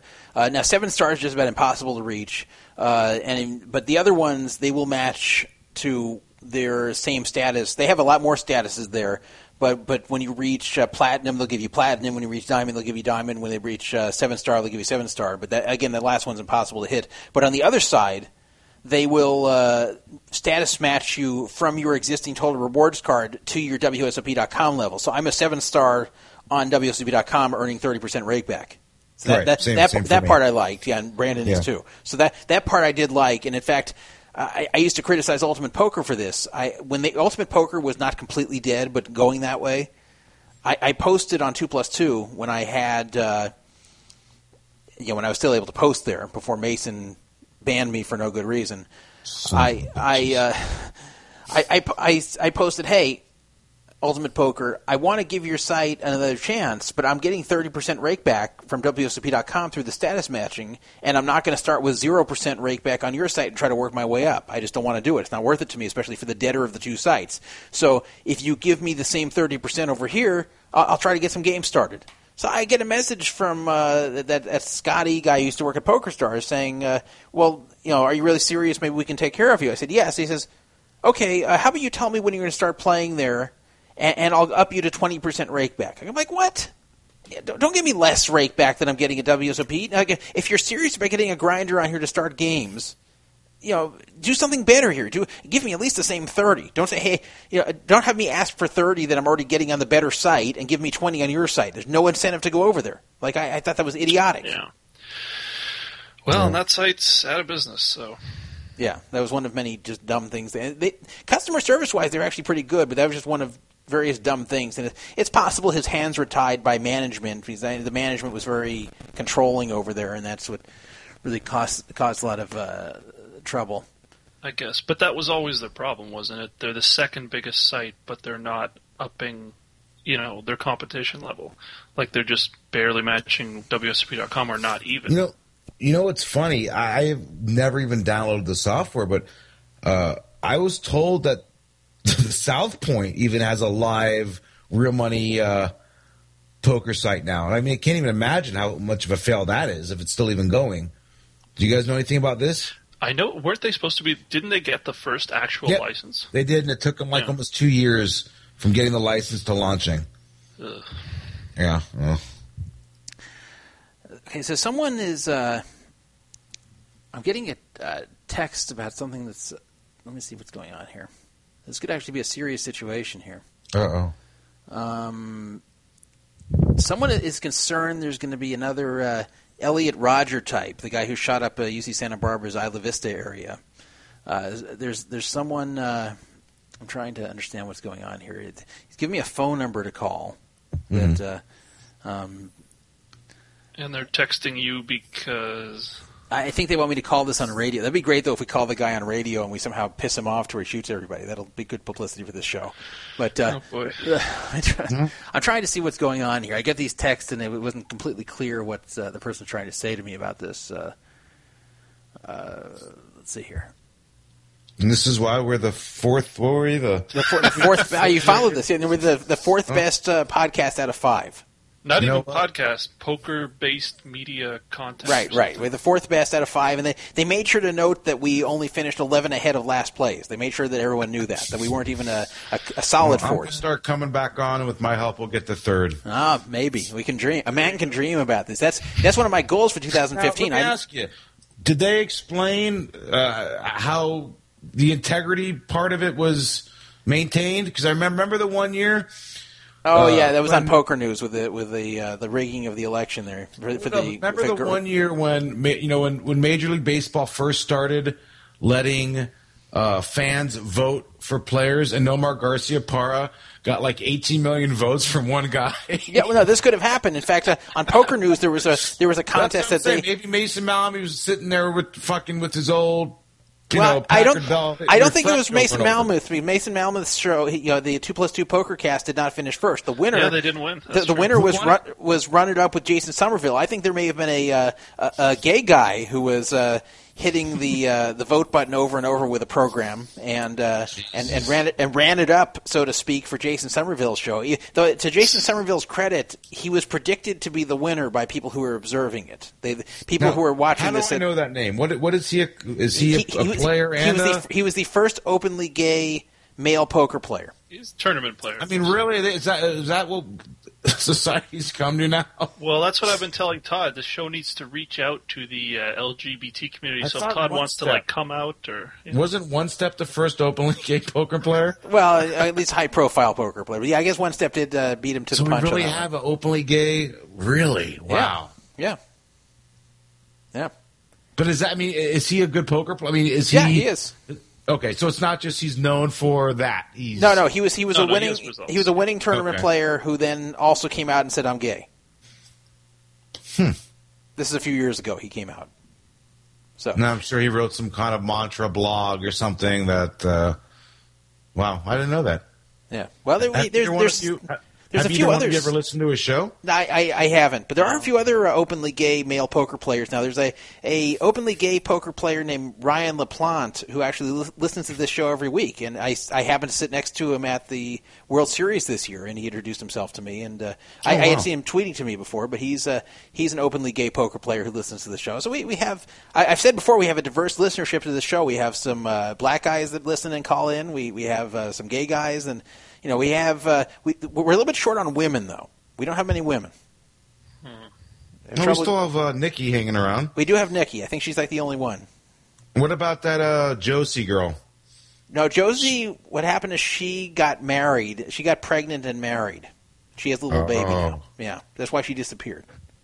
yeah. Also, Druff wouldn't mail her any good scripts. So. Yeah. She tried to hit me for the Vicodin for a while. It wasn't happening. I needed it all for myself. So no. I kind of wish he was around because I'm actually running low on Vicodin. I just had this discussion with someone today that I don't take it very much, but I take it according to the headache. If I have a headache I can't get rid of, that's what I take. So what the Vicodin I have is leftover Vicodin from dental procedures where they'd prescribe me like 15 pills and I'd use one. But eventually I run out, and I was actually lucky in December to need a root canal. And so that was. I said, "Oh, good, I'm getting Vicodin. Thank you. I have no, yes, I'm getting a root canal. Then I get Vicodin." But that's the only reason I have Vicodin to take right now is thanks to that root canal. And once this Vicodin is gone, I don't know. I'm going to have to start hitting up people like Josie to send me some. I don't know what to do. Like I don't know. Does anybody know if I go to a doctor and tell them honestly I have headaches and that sometimes I need Vicodin to get rid of it, are they going to believe me or just think I'm an addict? Depends on the doctor. Yeah, like I don't know what to do. Like I don't think they're going to prescribe you Vicodin for headaches. That's the problem. That's the problem. Well, is like, well, again, it depends on the doctor. that's the but problem. yeah, The funny thing is, I totally don't abuse it. I'd be totally fine if they gave me 30 Vicodin to last for 6 months. I'd be totally okay with that, and I wouldn't need any more than that. In fact, that'd probably last a year. Mm-hmm. But the point is that most of these headaches I get, I can knock out with Excedrin. But like a few days ago, I woke up with a terrible one, and I had to take Vicodin. And sometimes that's what I have to do because Excedrin won't do it for the really bad ones. And it sucks that I can't just be honest with it, and I'm not a Vicodin abuser at all, and I can't just be honest and get what I need because they're so paranoid about. It is ski season. Maybe you get lucky and break a collarbone or something. Yeah. I should go up to Lake Tahoe and intentionally break a bone so I can get some more Vicodin. I mean, that may be the only solution here. Or call Bad Guy. He's good at procuring them, right? Maybe I should just eat a lot of candy and not brush my teeth for a while. Now, I always get confused. Vicodin, Percocet, Loratabs, is it all the same because of the hydrocodone? Or what's the difference between a Vicodin and, say, a Percocet? I don't know. I know Norco and Vicodin is the same thing. Maybe the chat can help me out here. See, I don't abuse pills. Basically all hydrocodone. That's the active. It is hydrocodone in the Vicodin. That's true. And same with the Norcos. Is it just like the degree of aspirin that's mixed with it that differentiates what they're called, or is it? I've always been confused. Like, I have Percocet, I have Percodan, I have Vicodin, I have Loratabs, I have Norcos, but I never knew what the difference was in all those things. Yeah, I don't know. I don't abuse pills. So brands. I don't know. I need some person who abuses pills in the chat to educate this. Someone said Bad Guy who's in the chat, but then he's denying that he does pills. Someone's suggesting we should call Neverwin and ask about this. Genocide had a whole big bucket of them in Johannesburg in the hospital stay, but I don't know. Does anyone know what's ever happened with that? She had the baby. That's all I know. Wait, so she was pregnant? Is that what it was? Yeah, she was pregnant. Yeah, I guessed at the time that she was a surrogate, and I still think that's true. You think she was a surrogate? Yeah. Why would she do that though with a rich South African boyfriend? Well, I don't know. It just seemed to imply that in her something. No, I believe it was her kid. I think it was her kid. Oh, really? I think it was her and the South African guy. Okay, I got a text from the 818 area code, a place you would expect to know about pill abuse, and the 818 in San Fernando Valley, California said perks are OxyContin-based oxycodone. So I guess it's not the same as Vicodin. So I'm glad we have this knowledge base here. I know Percocet is a different. It's actually more tightly controlled. It's like Schedule whatever, the higher one. So I guess it's stronger than Vicodin. Yeah. Well, I know Neverwin was really into Percocets. He used to go, Percocets. He used to say that all the time. He used to do whippets on the radio show. Yeah. You and him had That's true. I remember You and him had a big falling out. Oh, I was so pissed about that because talking to be. Oh, I know, it was driving me crazy. Like he was over at Mycon's place, and I'm like, we're starting the show, and I'm doing it remotely, and I'm hearing like over and over and over and over, and I can't hear myself think. And I finally had to threaten to leave the show. I finally said, I'm going to hang up if this doesn't stop. Yeah. Somehow Mycon was okay with it, but I couldn't stand it. It was bad radio, and it was annoying the hell out of me. And I said, I can't. He said, oh, I'm doing whippets. I go, no, I can't have it. I can't. And then that Winkler girl, she became a mule. Yeah, she became a drug mule and arrested in Australia. Yeah, that was. And then there's remember Ship the Perk, Schrank's cousin, who somehow won a bracelet. Didn't he? Oh no, okay, yeah. I'm thinking of what was Dustin's other friend that died, the one that the crazy guy that would run it up on full tilt and then lose it all back. He was a limit hold'em player. And remember that video at Dustin's house that was posted on the old NWP. He was like, the Prez. Yeah. The Prez. I actually knew the Prez first. Dustin met him through me. Yeah. Wasn't there some weird sex thing or something with him and I don't know? There's some weird sex story. He hit a girl during sex, and does any of this sound familiar? I don't even know about that. No.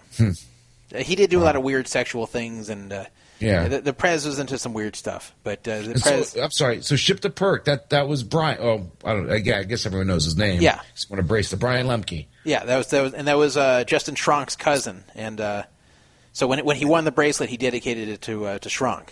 Yeah, because it was right after he died, within a couple months. Yeah. Yeah, he started a foundation for that, right? Or scholarship or something. Schrank. It was the Schrank Memorial Scholarship or Foundation. Did or he? Charity. I'm not sure, but I mean, Is Brian. I haven't heard much of him recently. Like when I met him one time, he seemed like a nice guy, but I don't know what happened to him. He was a Boris sympathizer, wasn't he?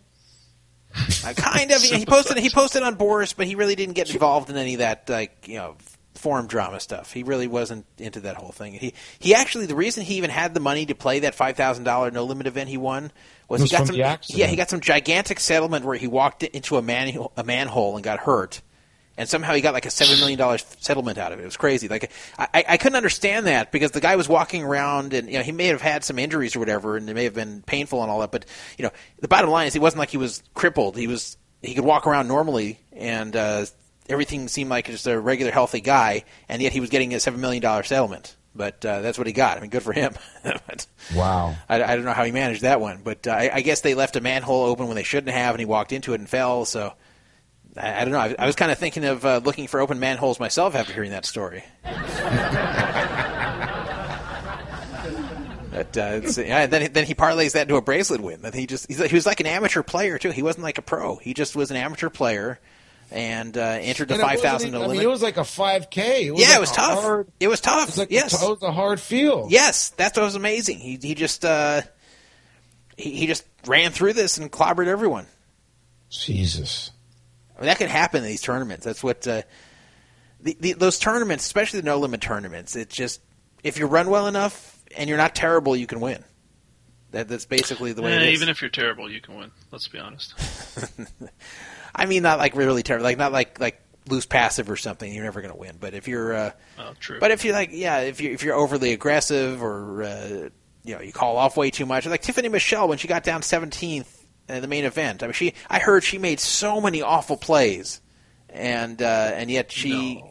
Yeah, there'd be like these giant all-ins, and she'd call off with king queen off and win. Whatever like that. happened to her? I'm sure she shot it all off.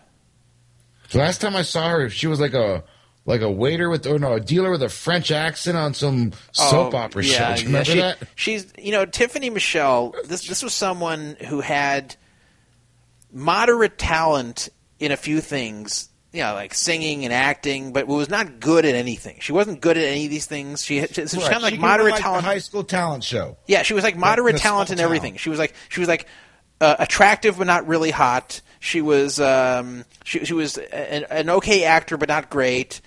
She was an okay singer, not great. Like all these things that are like decent enough for you to say, yeah, she's pretty good at it, but never enough to be very good at being mediocre. Yeah, very exactly. Like So her boyfriend was really, really short. So anyway, Tiffany Michelle, she somehow luck boxed into that thing, and she really screwed Poker News there. I usually don't feel bad for Poker News, but she really screwed them. That Tony G. She screwed Tony G. He bought her in for $10K just to be nice to the main event. She starts getting really deep, starts to have these endorsement possibilities and everything, and he's like, hey, I bought you in. Can you at least wear Poker News gear? No. And now I'm a UB. Now it's UB sponsoring me and not wearing Poker News gear anymore. And he's like, well, we bought you in. What the hell? And she's like, nope, they're my sponsor now. Totally screwed him over. Like if you're going to take $10K from someone to buy you in, you can't just ditch them once someone comes to you with more money. You've got to do the right thing and say, okay, they paid for me to be here. The big chances that I'm going to bust and they get nothing out of it. So if by some chance I make it deep, if you want to not represent them in the future, fine. But for this tournament, you got to represent them. So she really screwed him over. I was totally on Tony G's side on that one. She sent him back to Russia on that one. I didn't like her because before all this, when she was just a little hostess girl, we kind of all had the same group of friends. I'd see her at the parties and a little stuck up with the whole, where are you from? I'm from Beverly Hills, but still. But then as soon as she did that, it's like she totally changed. She thought she really was a celebrity. And, she just thought she was better than everybody else. And I'd see her, she wouldn't even acknowledge me and say hello. She just got that uppity-up attitude. Yeah. She always kind of saw herself as a celebrity, especially once that happened. So, and Tiffany, by the way, was homeschooled.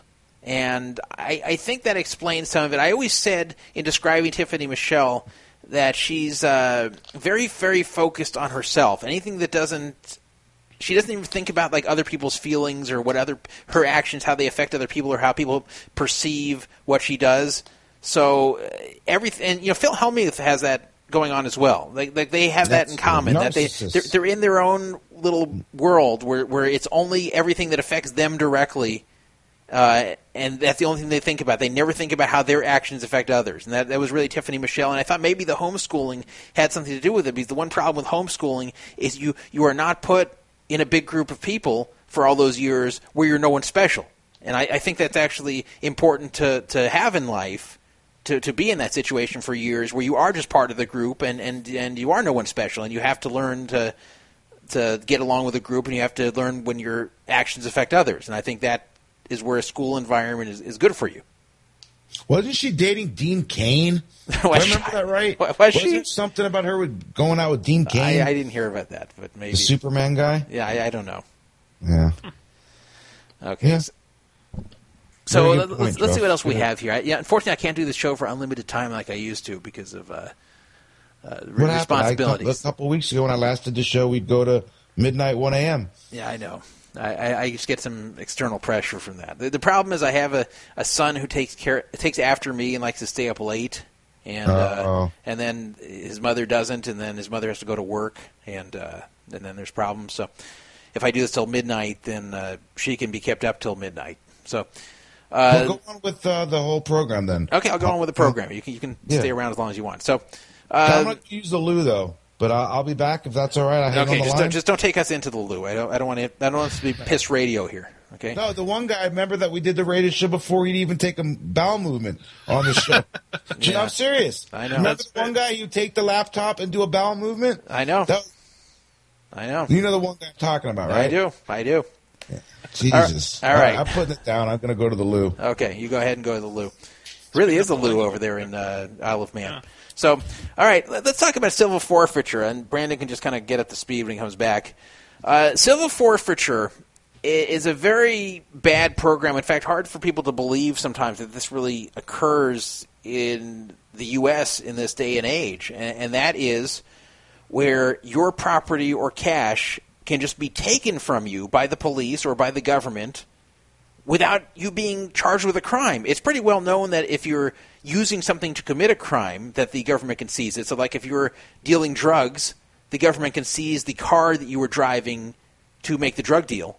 They can do that, and that's pretty well known. In fact, shows like Miami Vice were based around that. But what people don't know until they look into civil forfeiture is that you can be stopped while you're driving on the highway, and the police can find a flimsy reason to search your car and then seize whatever they find in it without charging you with anything. Just claim, oh, we think this has to do with drugs. We think this has to do with money laundering. And then just take it. And then it's up to you to prove that your assets, your property, your money was legally acquired. And it's harder than you think. You can't just walk in and go, oh, yeah, I won this cash in a poker tournament, give it back. You have to go through a long, difficult, and expensive procedure. Expensive because you usually need a lawyer to get the money back. And often what they seize to hire a lawyer to get it back costs more money than the money you'll be getting back from getting it returned to you. So a lot of times people just give up, especially because sometimes they'll coerce people who they pull over into signing that they're giving up this property in exchange for not being charged with a crime that they didn't commit. This became big business for certain jurisdictions that would plant officers to pull over cars from out of state, make up a phony reason to search the car, such as our drug-sniffing dog smelled drugs, or some other reason. We suspect such and such. Can we search your car? And usually people consent thinking, hey, I did nothing wrong. I'm not carrying drugs. I haven't done anything wrong. Go ahead and search. So they get their car searched, and they find a computer in the car. They find cash in the car. All legal things to have in your car. They will take it. Thank you. This is ours now. We suspect this was used in a crime. Prove otherwise. And they take it. This really happens. This was really huge business for certain cities to just outright steal from people like this. And this wasn't a case where the police legitimately thought that people had money that was used in commission of a crime and just got it wrong. They knew. They would target cars just to pull them over and get them for this, usually out-of-state cars, figuring that someone driving through out-of-state has some kind of money or assets on them because they're traveling to or from somewhere. They'll put cops on the road back from a casino to nail people that way, knowing they're probably leaving with money. And this became big business for certain police departments, city governments, county governments to outright steal from the citizens. And this actually affected two poker players from California when they were driving through, I think, Utah or Iowa, something like that. They got pulled over, and I think it was Iowa. And they got, I think, $100K taken from them that they had taken to a poker tournament. So no charges have to be pressed. You have to prove that the property or money was acquired legally. And sometimes that's hard to prove.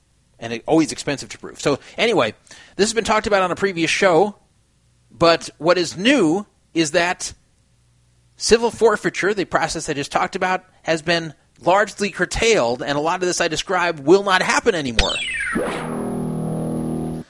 Eric Holder, who definitely, in my opinion, has not done a very good job as Attorney General, finally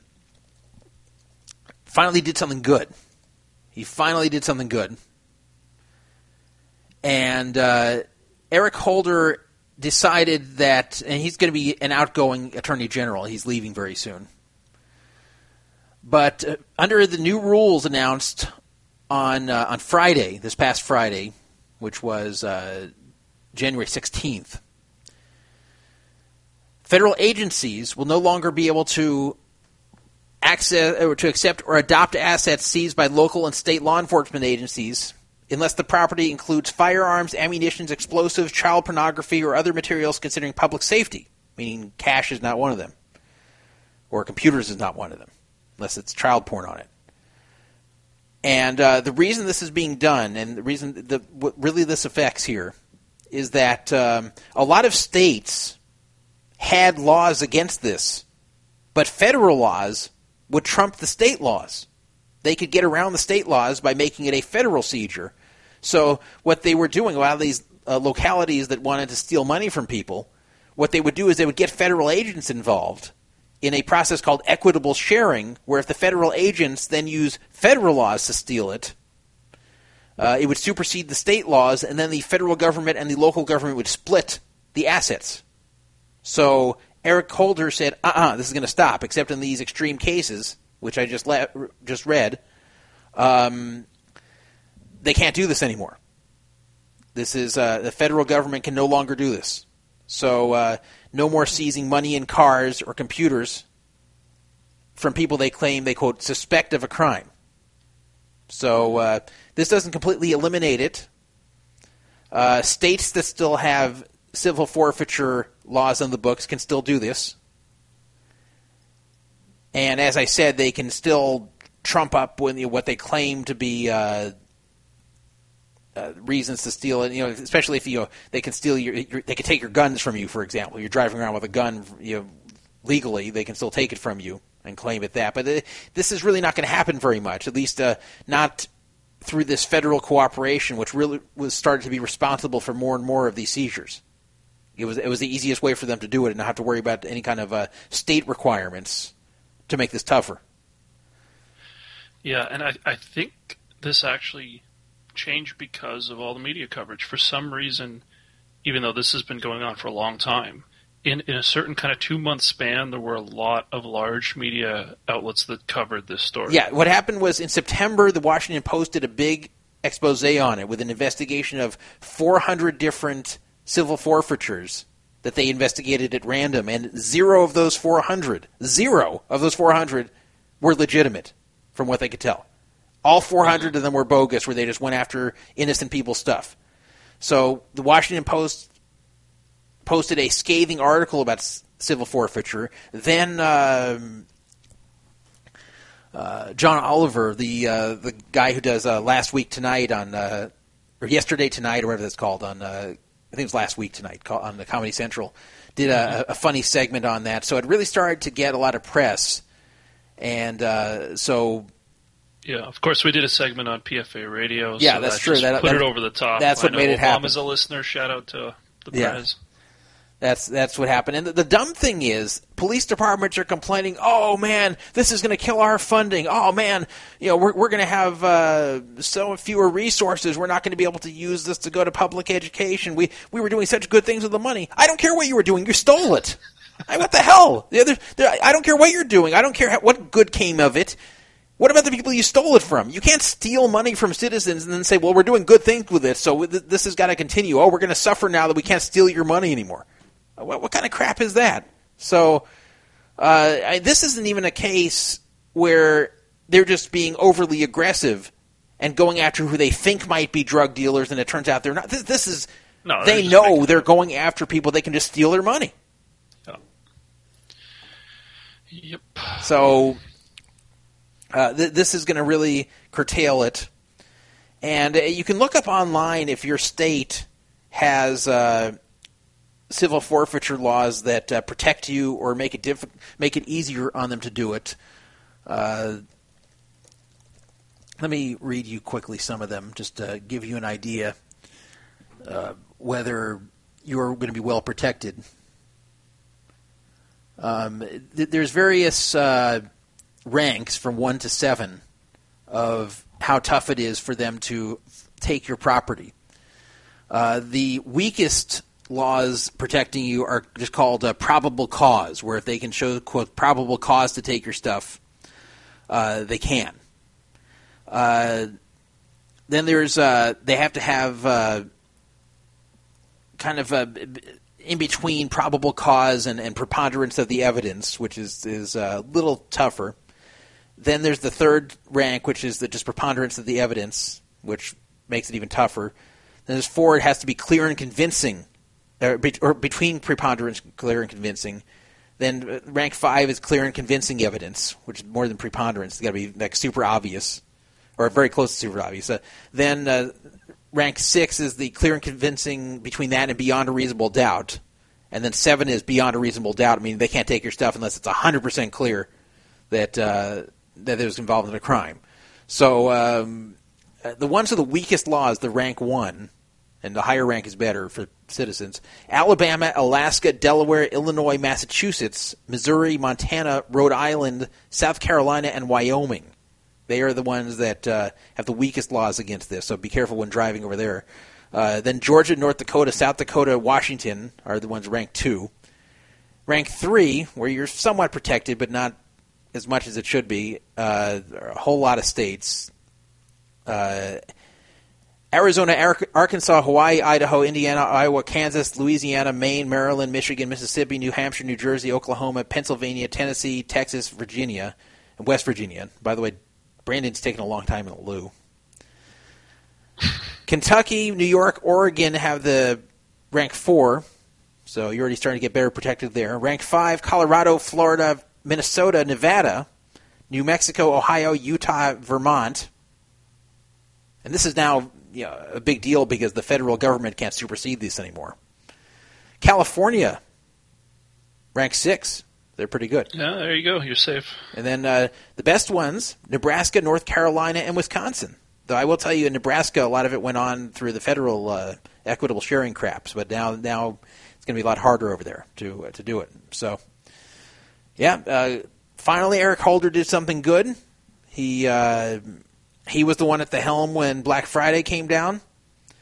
He was the one who didn't bother to investigate Harry Reid for taking $1 million bribe from Full Tilt just because he didn't want to see a fellow Democrat go down. He's the one who didn't want to do much criminal investigation on the VA scandal that occurred, where fake waiting lists were made for care and a lot of veterans died. He didn't bother to investigate that.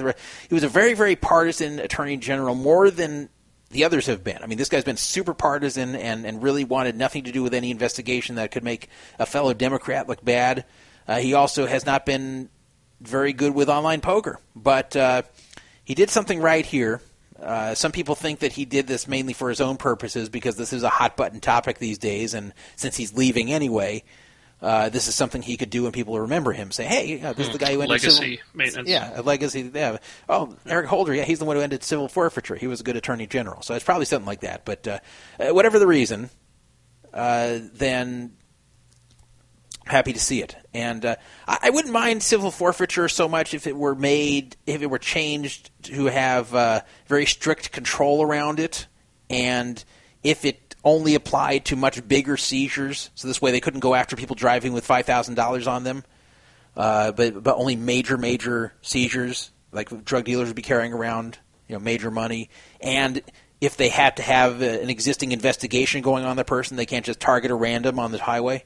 Like there, I wouldn't mind it so much because I don't mind them seizing property from an actual criminal even if they can't convict him.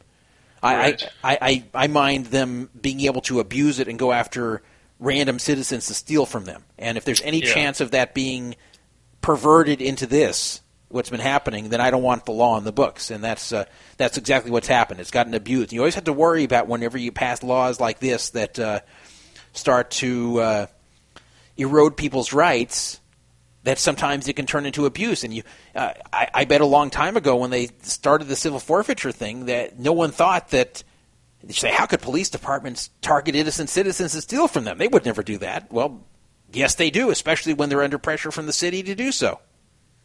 And a chief of police is told by the city, hey, we need money, you better do this.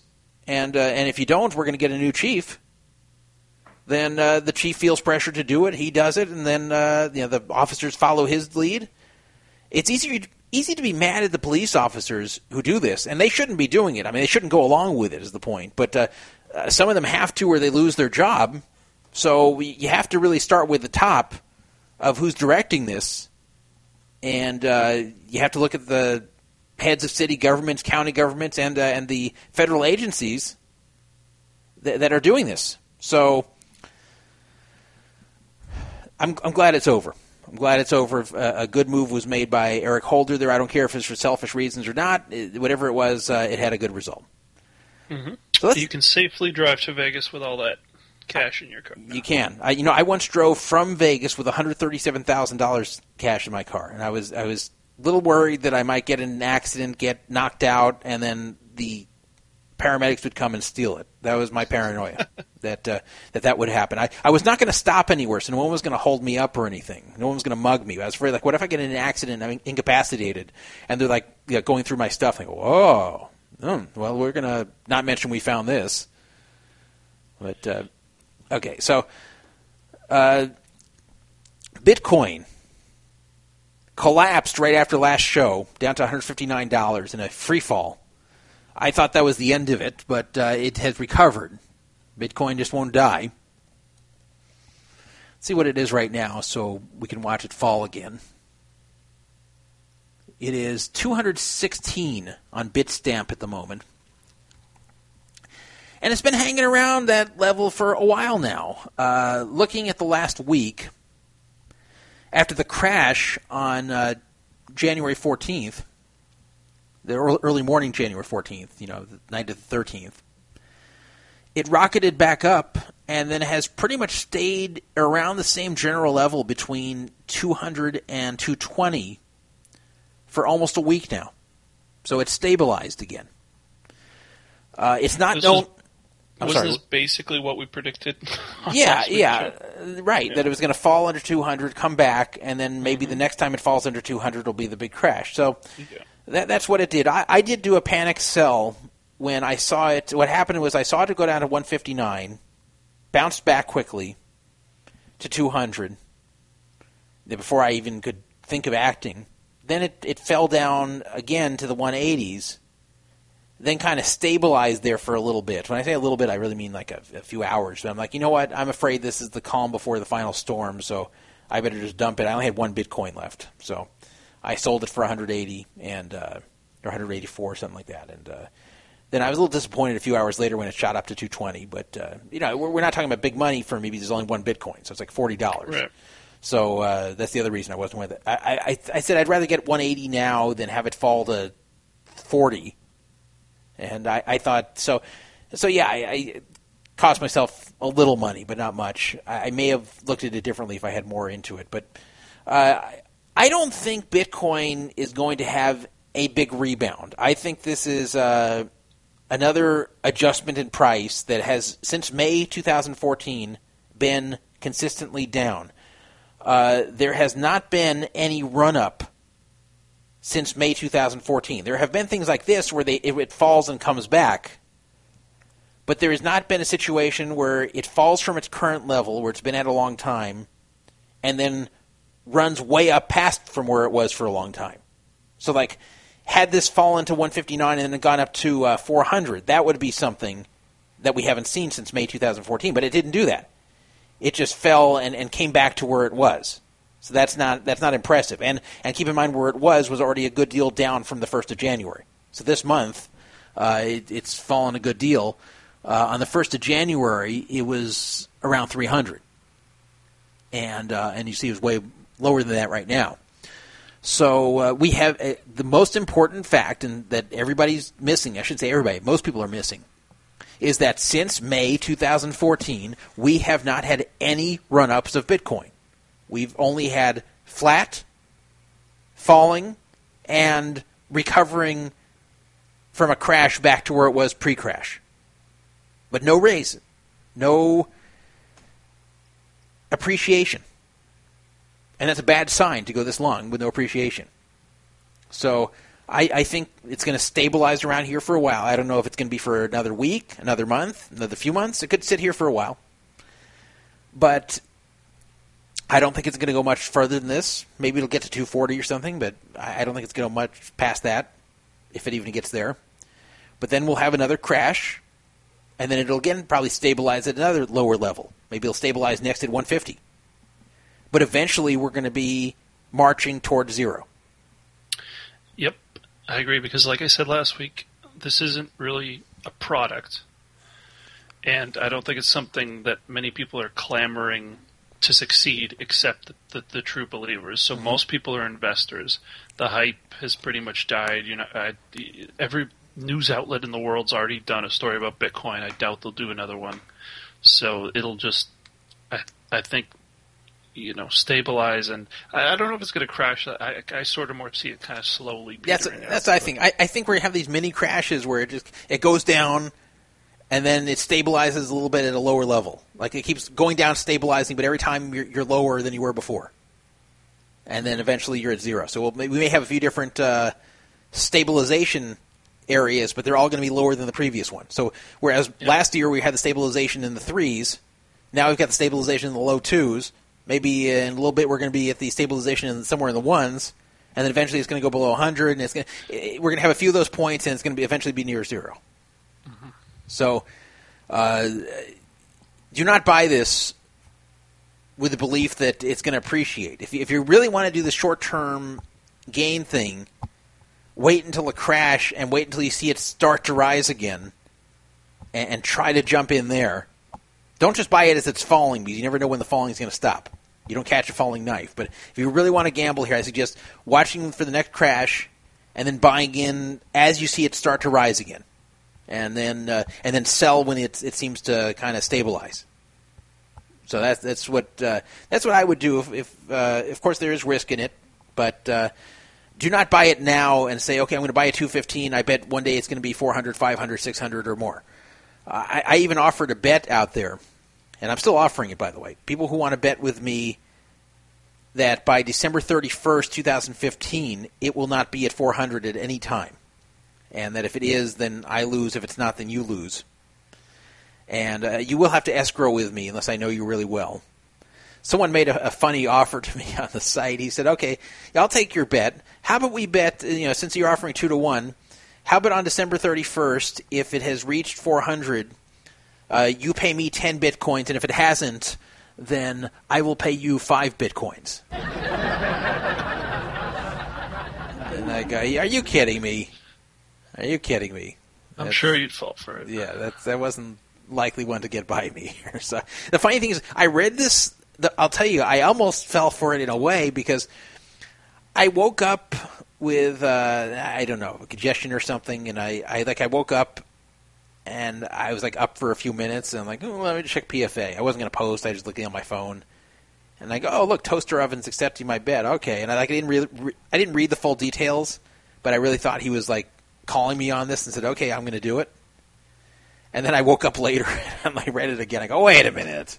This isn't a serious offer. This is him trying to, probably making a joke, but trying to roll me if I'm really, really stupid. So that's what I think is going to happen with Bitcoin. I think we're on a march towards zero, but it's kind of a slow march towards zero. Yeah, I agree. Alrighty, so let's see here.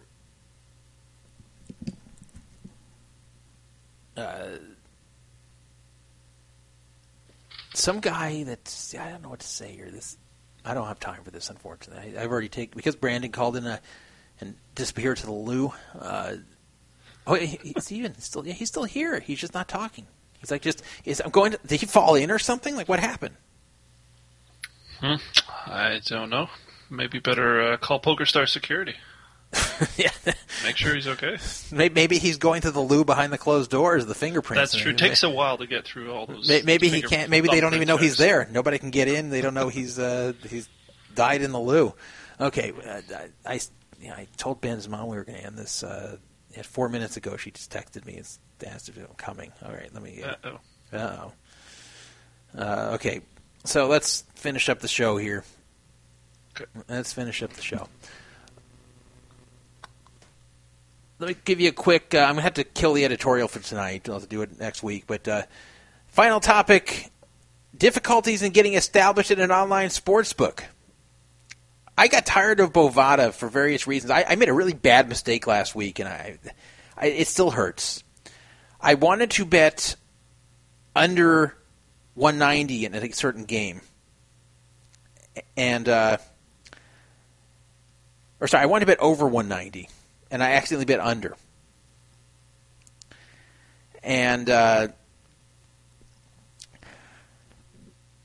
I noticed the mistake as soon as I made it. I called Bovada. Nothing had changed about the game since I made it. Said like nobody got hurt, nobody was announced not to play, the line didn't move. I said, I hit the wrong button. Can you please reverse the bet? They wouldn't do it. All bets are final. Well, that's true. All bets are final. It is true that by their rules they didn't have to do it for me, so they didn't cheat me here. But I would have thought after all the bets I made with them, since it was very clear what happened here, nothing had changed and they could verify it, that they would, as a courtesy, reverse it. But they told me F you. That was the final straw. Bovada, there are a few problems there. They always seem to have the worst line for me. When I say for me, is whatever side I'm betting on, they always have a line that's a little bit off what the regular line is in Vegas. I always seem to be on the wrong side of that. You'd think I would gain from that half the time, but I never do. Other problem is they charge 10% juice on their bets, which is standard. There's online sports books that are pretty well regarded that charge 5%. So why should I be paying double? So I said, you know what? Yes, it's easy to do here because I have the big bankroll from playing poker there, and it's convenient. But I got to go to I've been betting the NBA so much, I've got to go to a real book. So I chose 5 Dimes to go to, and then it came time to fund the account, and I was getting frustrated. They said you can only deposit $250 at a time on your credit card. And once you make like 4 successful deposits, then you can do more. I go, this is a joke. I'm not going to load $250 a day. I'm betting $700 a game here, or $770 a game usually. I don't want to do $250 at a time on my credit card each day. It's going to take an eternity to get the bankroll I need on here. So I said, what else can I do? Well, you can buy prepaid Visa cards. And I said, okay, I'll do that. But you have to do a MoneyGram or Western Union deposit first before we let you do that. I go, what? Why? That's our rules. We won't change it. They're very stubborn with me. Finally, I get them at 5 Dimes to agree to waive that requirement. But they say, we can't. We've tried to look up info about you in our system, and we can't come up with any. Our databases don't have info on you. So to know who you are, say you are, please send your ID. I go, okay, no problem. That's reasonable. So I send them my ID. The only thing I redact from my ID is part of the driver's license number and my signature. Nope, we're not accepting that, they tell me. We have to see everything. Why? Why do you have to see my signature? Why do you have to see my driver's license number? That doesn't mean anything to you. No, we have to see everything, they say. So I'm getting irritated with this. Then I'm starting to read stories about the owner of 5 Dimes being a jerk and getting in confrontations with people. And while most of these stories involve people trying to angle shoot them in some way, and I would never do that, it was rubbing me the wrong way. I could totally see myself eventually getting into it with this guy and him banning me and taking my money. So even though they have a very good record with paying out quickly and never had a scandal, there's been enough like confrontations with this owner that I said, screw this. So I went to Heritage Sports, which does not have these stories surrounding it and has the same good payout reputation. I signed up with them. And today so it tells me I have to call their customer service number, which was closed when I signed up. So I called them today. I get a guy over there who sounds like an American, and he says, hold on, let me check this out. And he comes back and he starts asking me questions, weird questions about things. And then he tells me that their databases can't verify me. He didn't ask for my ID. He just said they can't verify you. I said, why? He says, the phone number you gave, it's not in your name. I said, well, you're right, it's not. But it was same last name. It was a different first name because it's a phone line that it's a cell phone that was shared with in a family plan with several people. So I explained it to him, and he believed me. But he said, "Yeah, well, since we can't verify that's in your name, we can't give you an account here." I said, "What?" So like, what if you have your phone in your roommate's name? Or like, what if your phone was bought for you by someone else in your family? You're telling me you can't have an account here? Nope. So I said, this is outrageous. There's got to be some way around this. So they're going to, quote, check with management and get back with me if they're going to even let me have an account there. So this is so much harder than I thought it would be. And I guess Bovada continues to get my business thanks to this for the sports book. I'm going to keep playing poker. They're the best options for poker. But I could not believe this. I thought it would be easy. I don't know why they need so much. I don't understand why they need this, because if you sign up there and you deposit it in a way that's of no risk to them, like prepaid visas, why do they care who you are? It doesn't matter. Right. It doesn't matter at all. You can't multi-account the sports books. So yeah. So I don't see why they care. Yeah. Why does it matter? So it's a goddamn travesty. It is. Thank you, Brandon. It's a long time in the loo for you. There's a long time in the loo. I won't even ask what you were doing there. Well, I had some fish and chips when I was done. Oh, okay. So I thought maybe you did like a Ken Scaler thing in the bathroom, and no. Okay. This isn't a Starbucks. Yeah. So maybe he went down to the Starbucks there in the Isle of Man. Who knows? How is Master Scaler these days? The usual. It's sad though. He hasn't talked to Stephanie in a while. He's not talking to Stephanie right now. He and Stephanie haven't talked in a long time. That hurts because those two kids, they're meant for each other. I know it. What about the crazy artist? She's kind of in the picture. Is she? Believe it or not, she talks to me. Oh, is she doing better? At the moment. At the moment, she's doing better. It's a very volatile situation, isn't it? It always is. But it's at the moment it's okay. But there's a lot of perception out there that she hates me. Because at one point she did hate me, but she doesn't anymore. She texts me a lot. To bake in an oven. Yeah, she did. She did want me to rot in an oven at one point. That is true. But she actually talks to me very civilly these days. She's changed her mind about me. I'm no longer the evil Jew who needs to rot in the oven. So, you're financing the whole operation, are you? I'm financing nothing. I would not do that. So anyway, Brandon, I wish I had more time with you, but you are welcome to come back on anytime you like as the temporary guest co-host. The name of the show is? It's still Druff and Friends. It's been that for a while. Oh. Yeah. So it's open ended. This way, anybody can claim they're my friend and come on the show. Oh, that's cute. Yeah. So. Anyway, you're welcome anytime. You can be the co-host, the co-host, whatever you like, and we'll be back next Tuesday. I do want to announce, though, on the following Tuesday, the 3rd of February, there will be no show. Just not going to happen.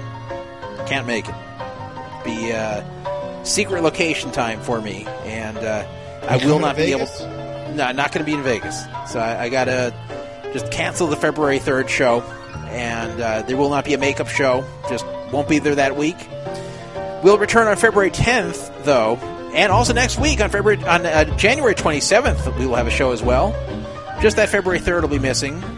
Of course, that's provided I don't catch a cold or break my ribs or something else happening that seems to always befall me during the beginning of the calendar year that sends me out of action for a while. But it makes Fluff or giggle.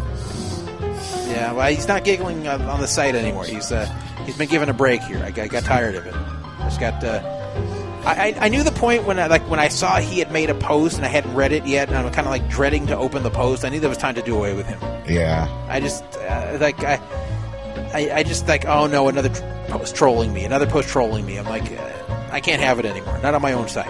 On a site I just participate in. Someone trolling me is fine. I just on my own site, all the effort to put into this thing, I can't have someone constantly trolling me. You can bash me, just don't constantly troll me. Just give me a break a little bit.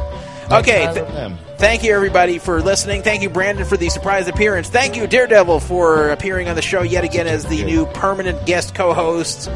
Brandon, I'll let you do this one since it's been so long. You know what to do here. Absolutely. Shalom!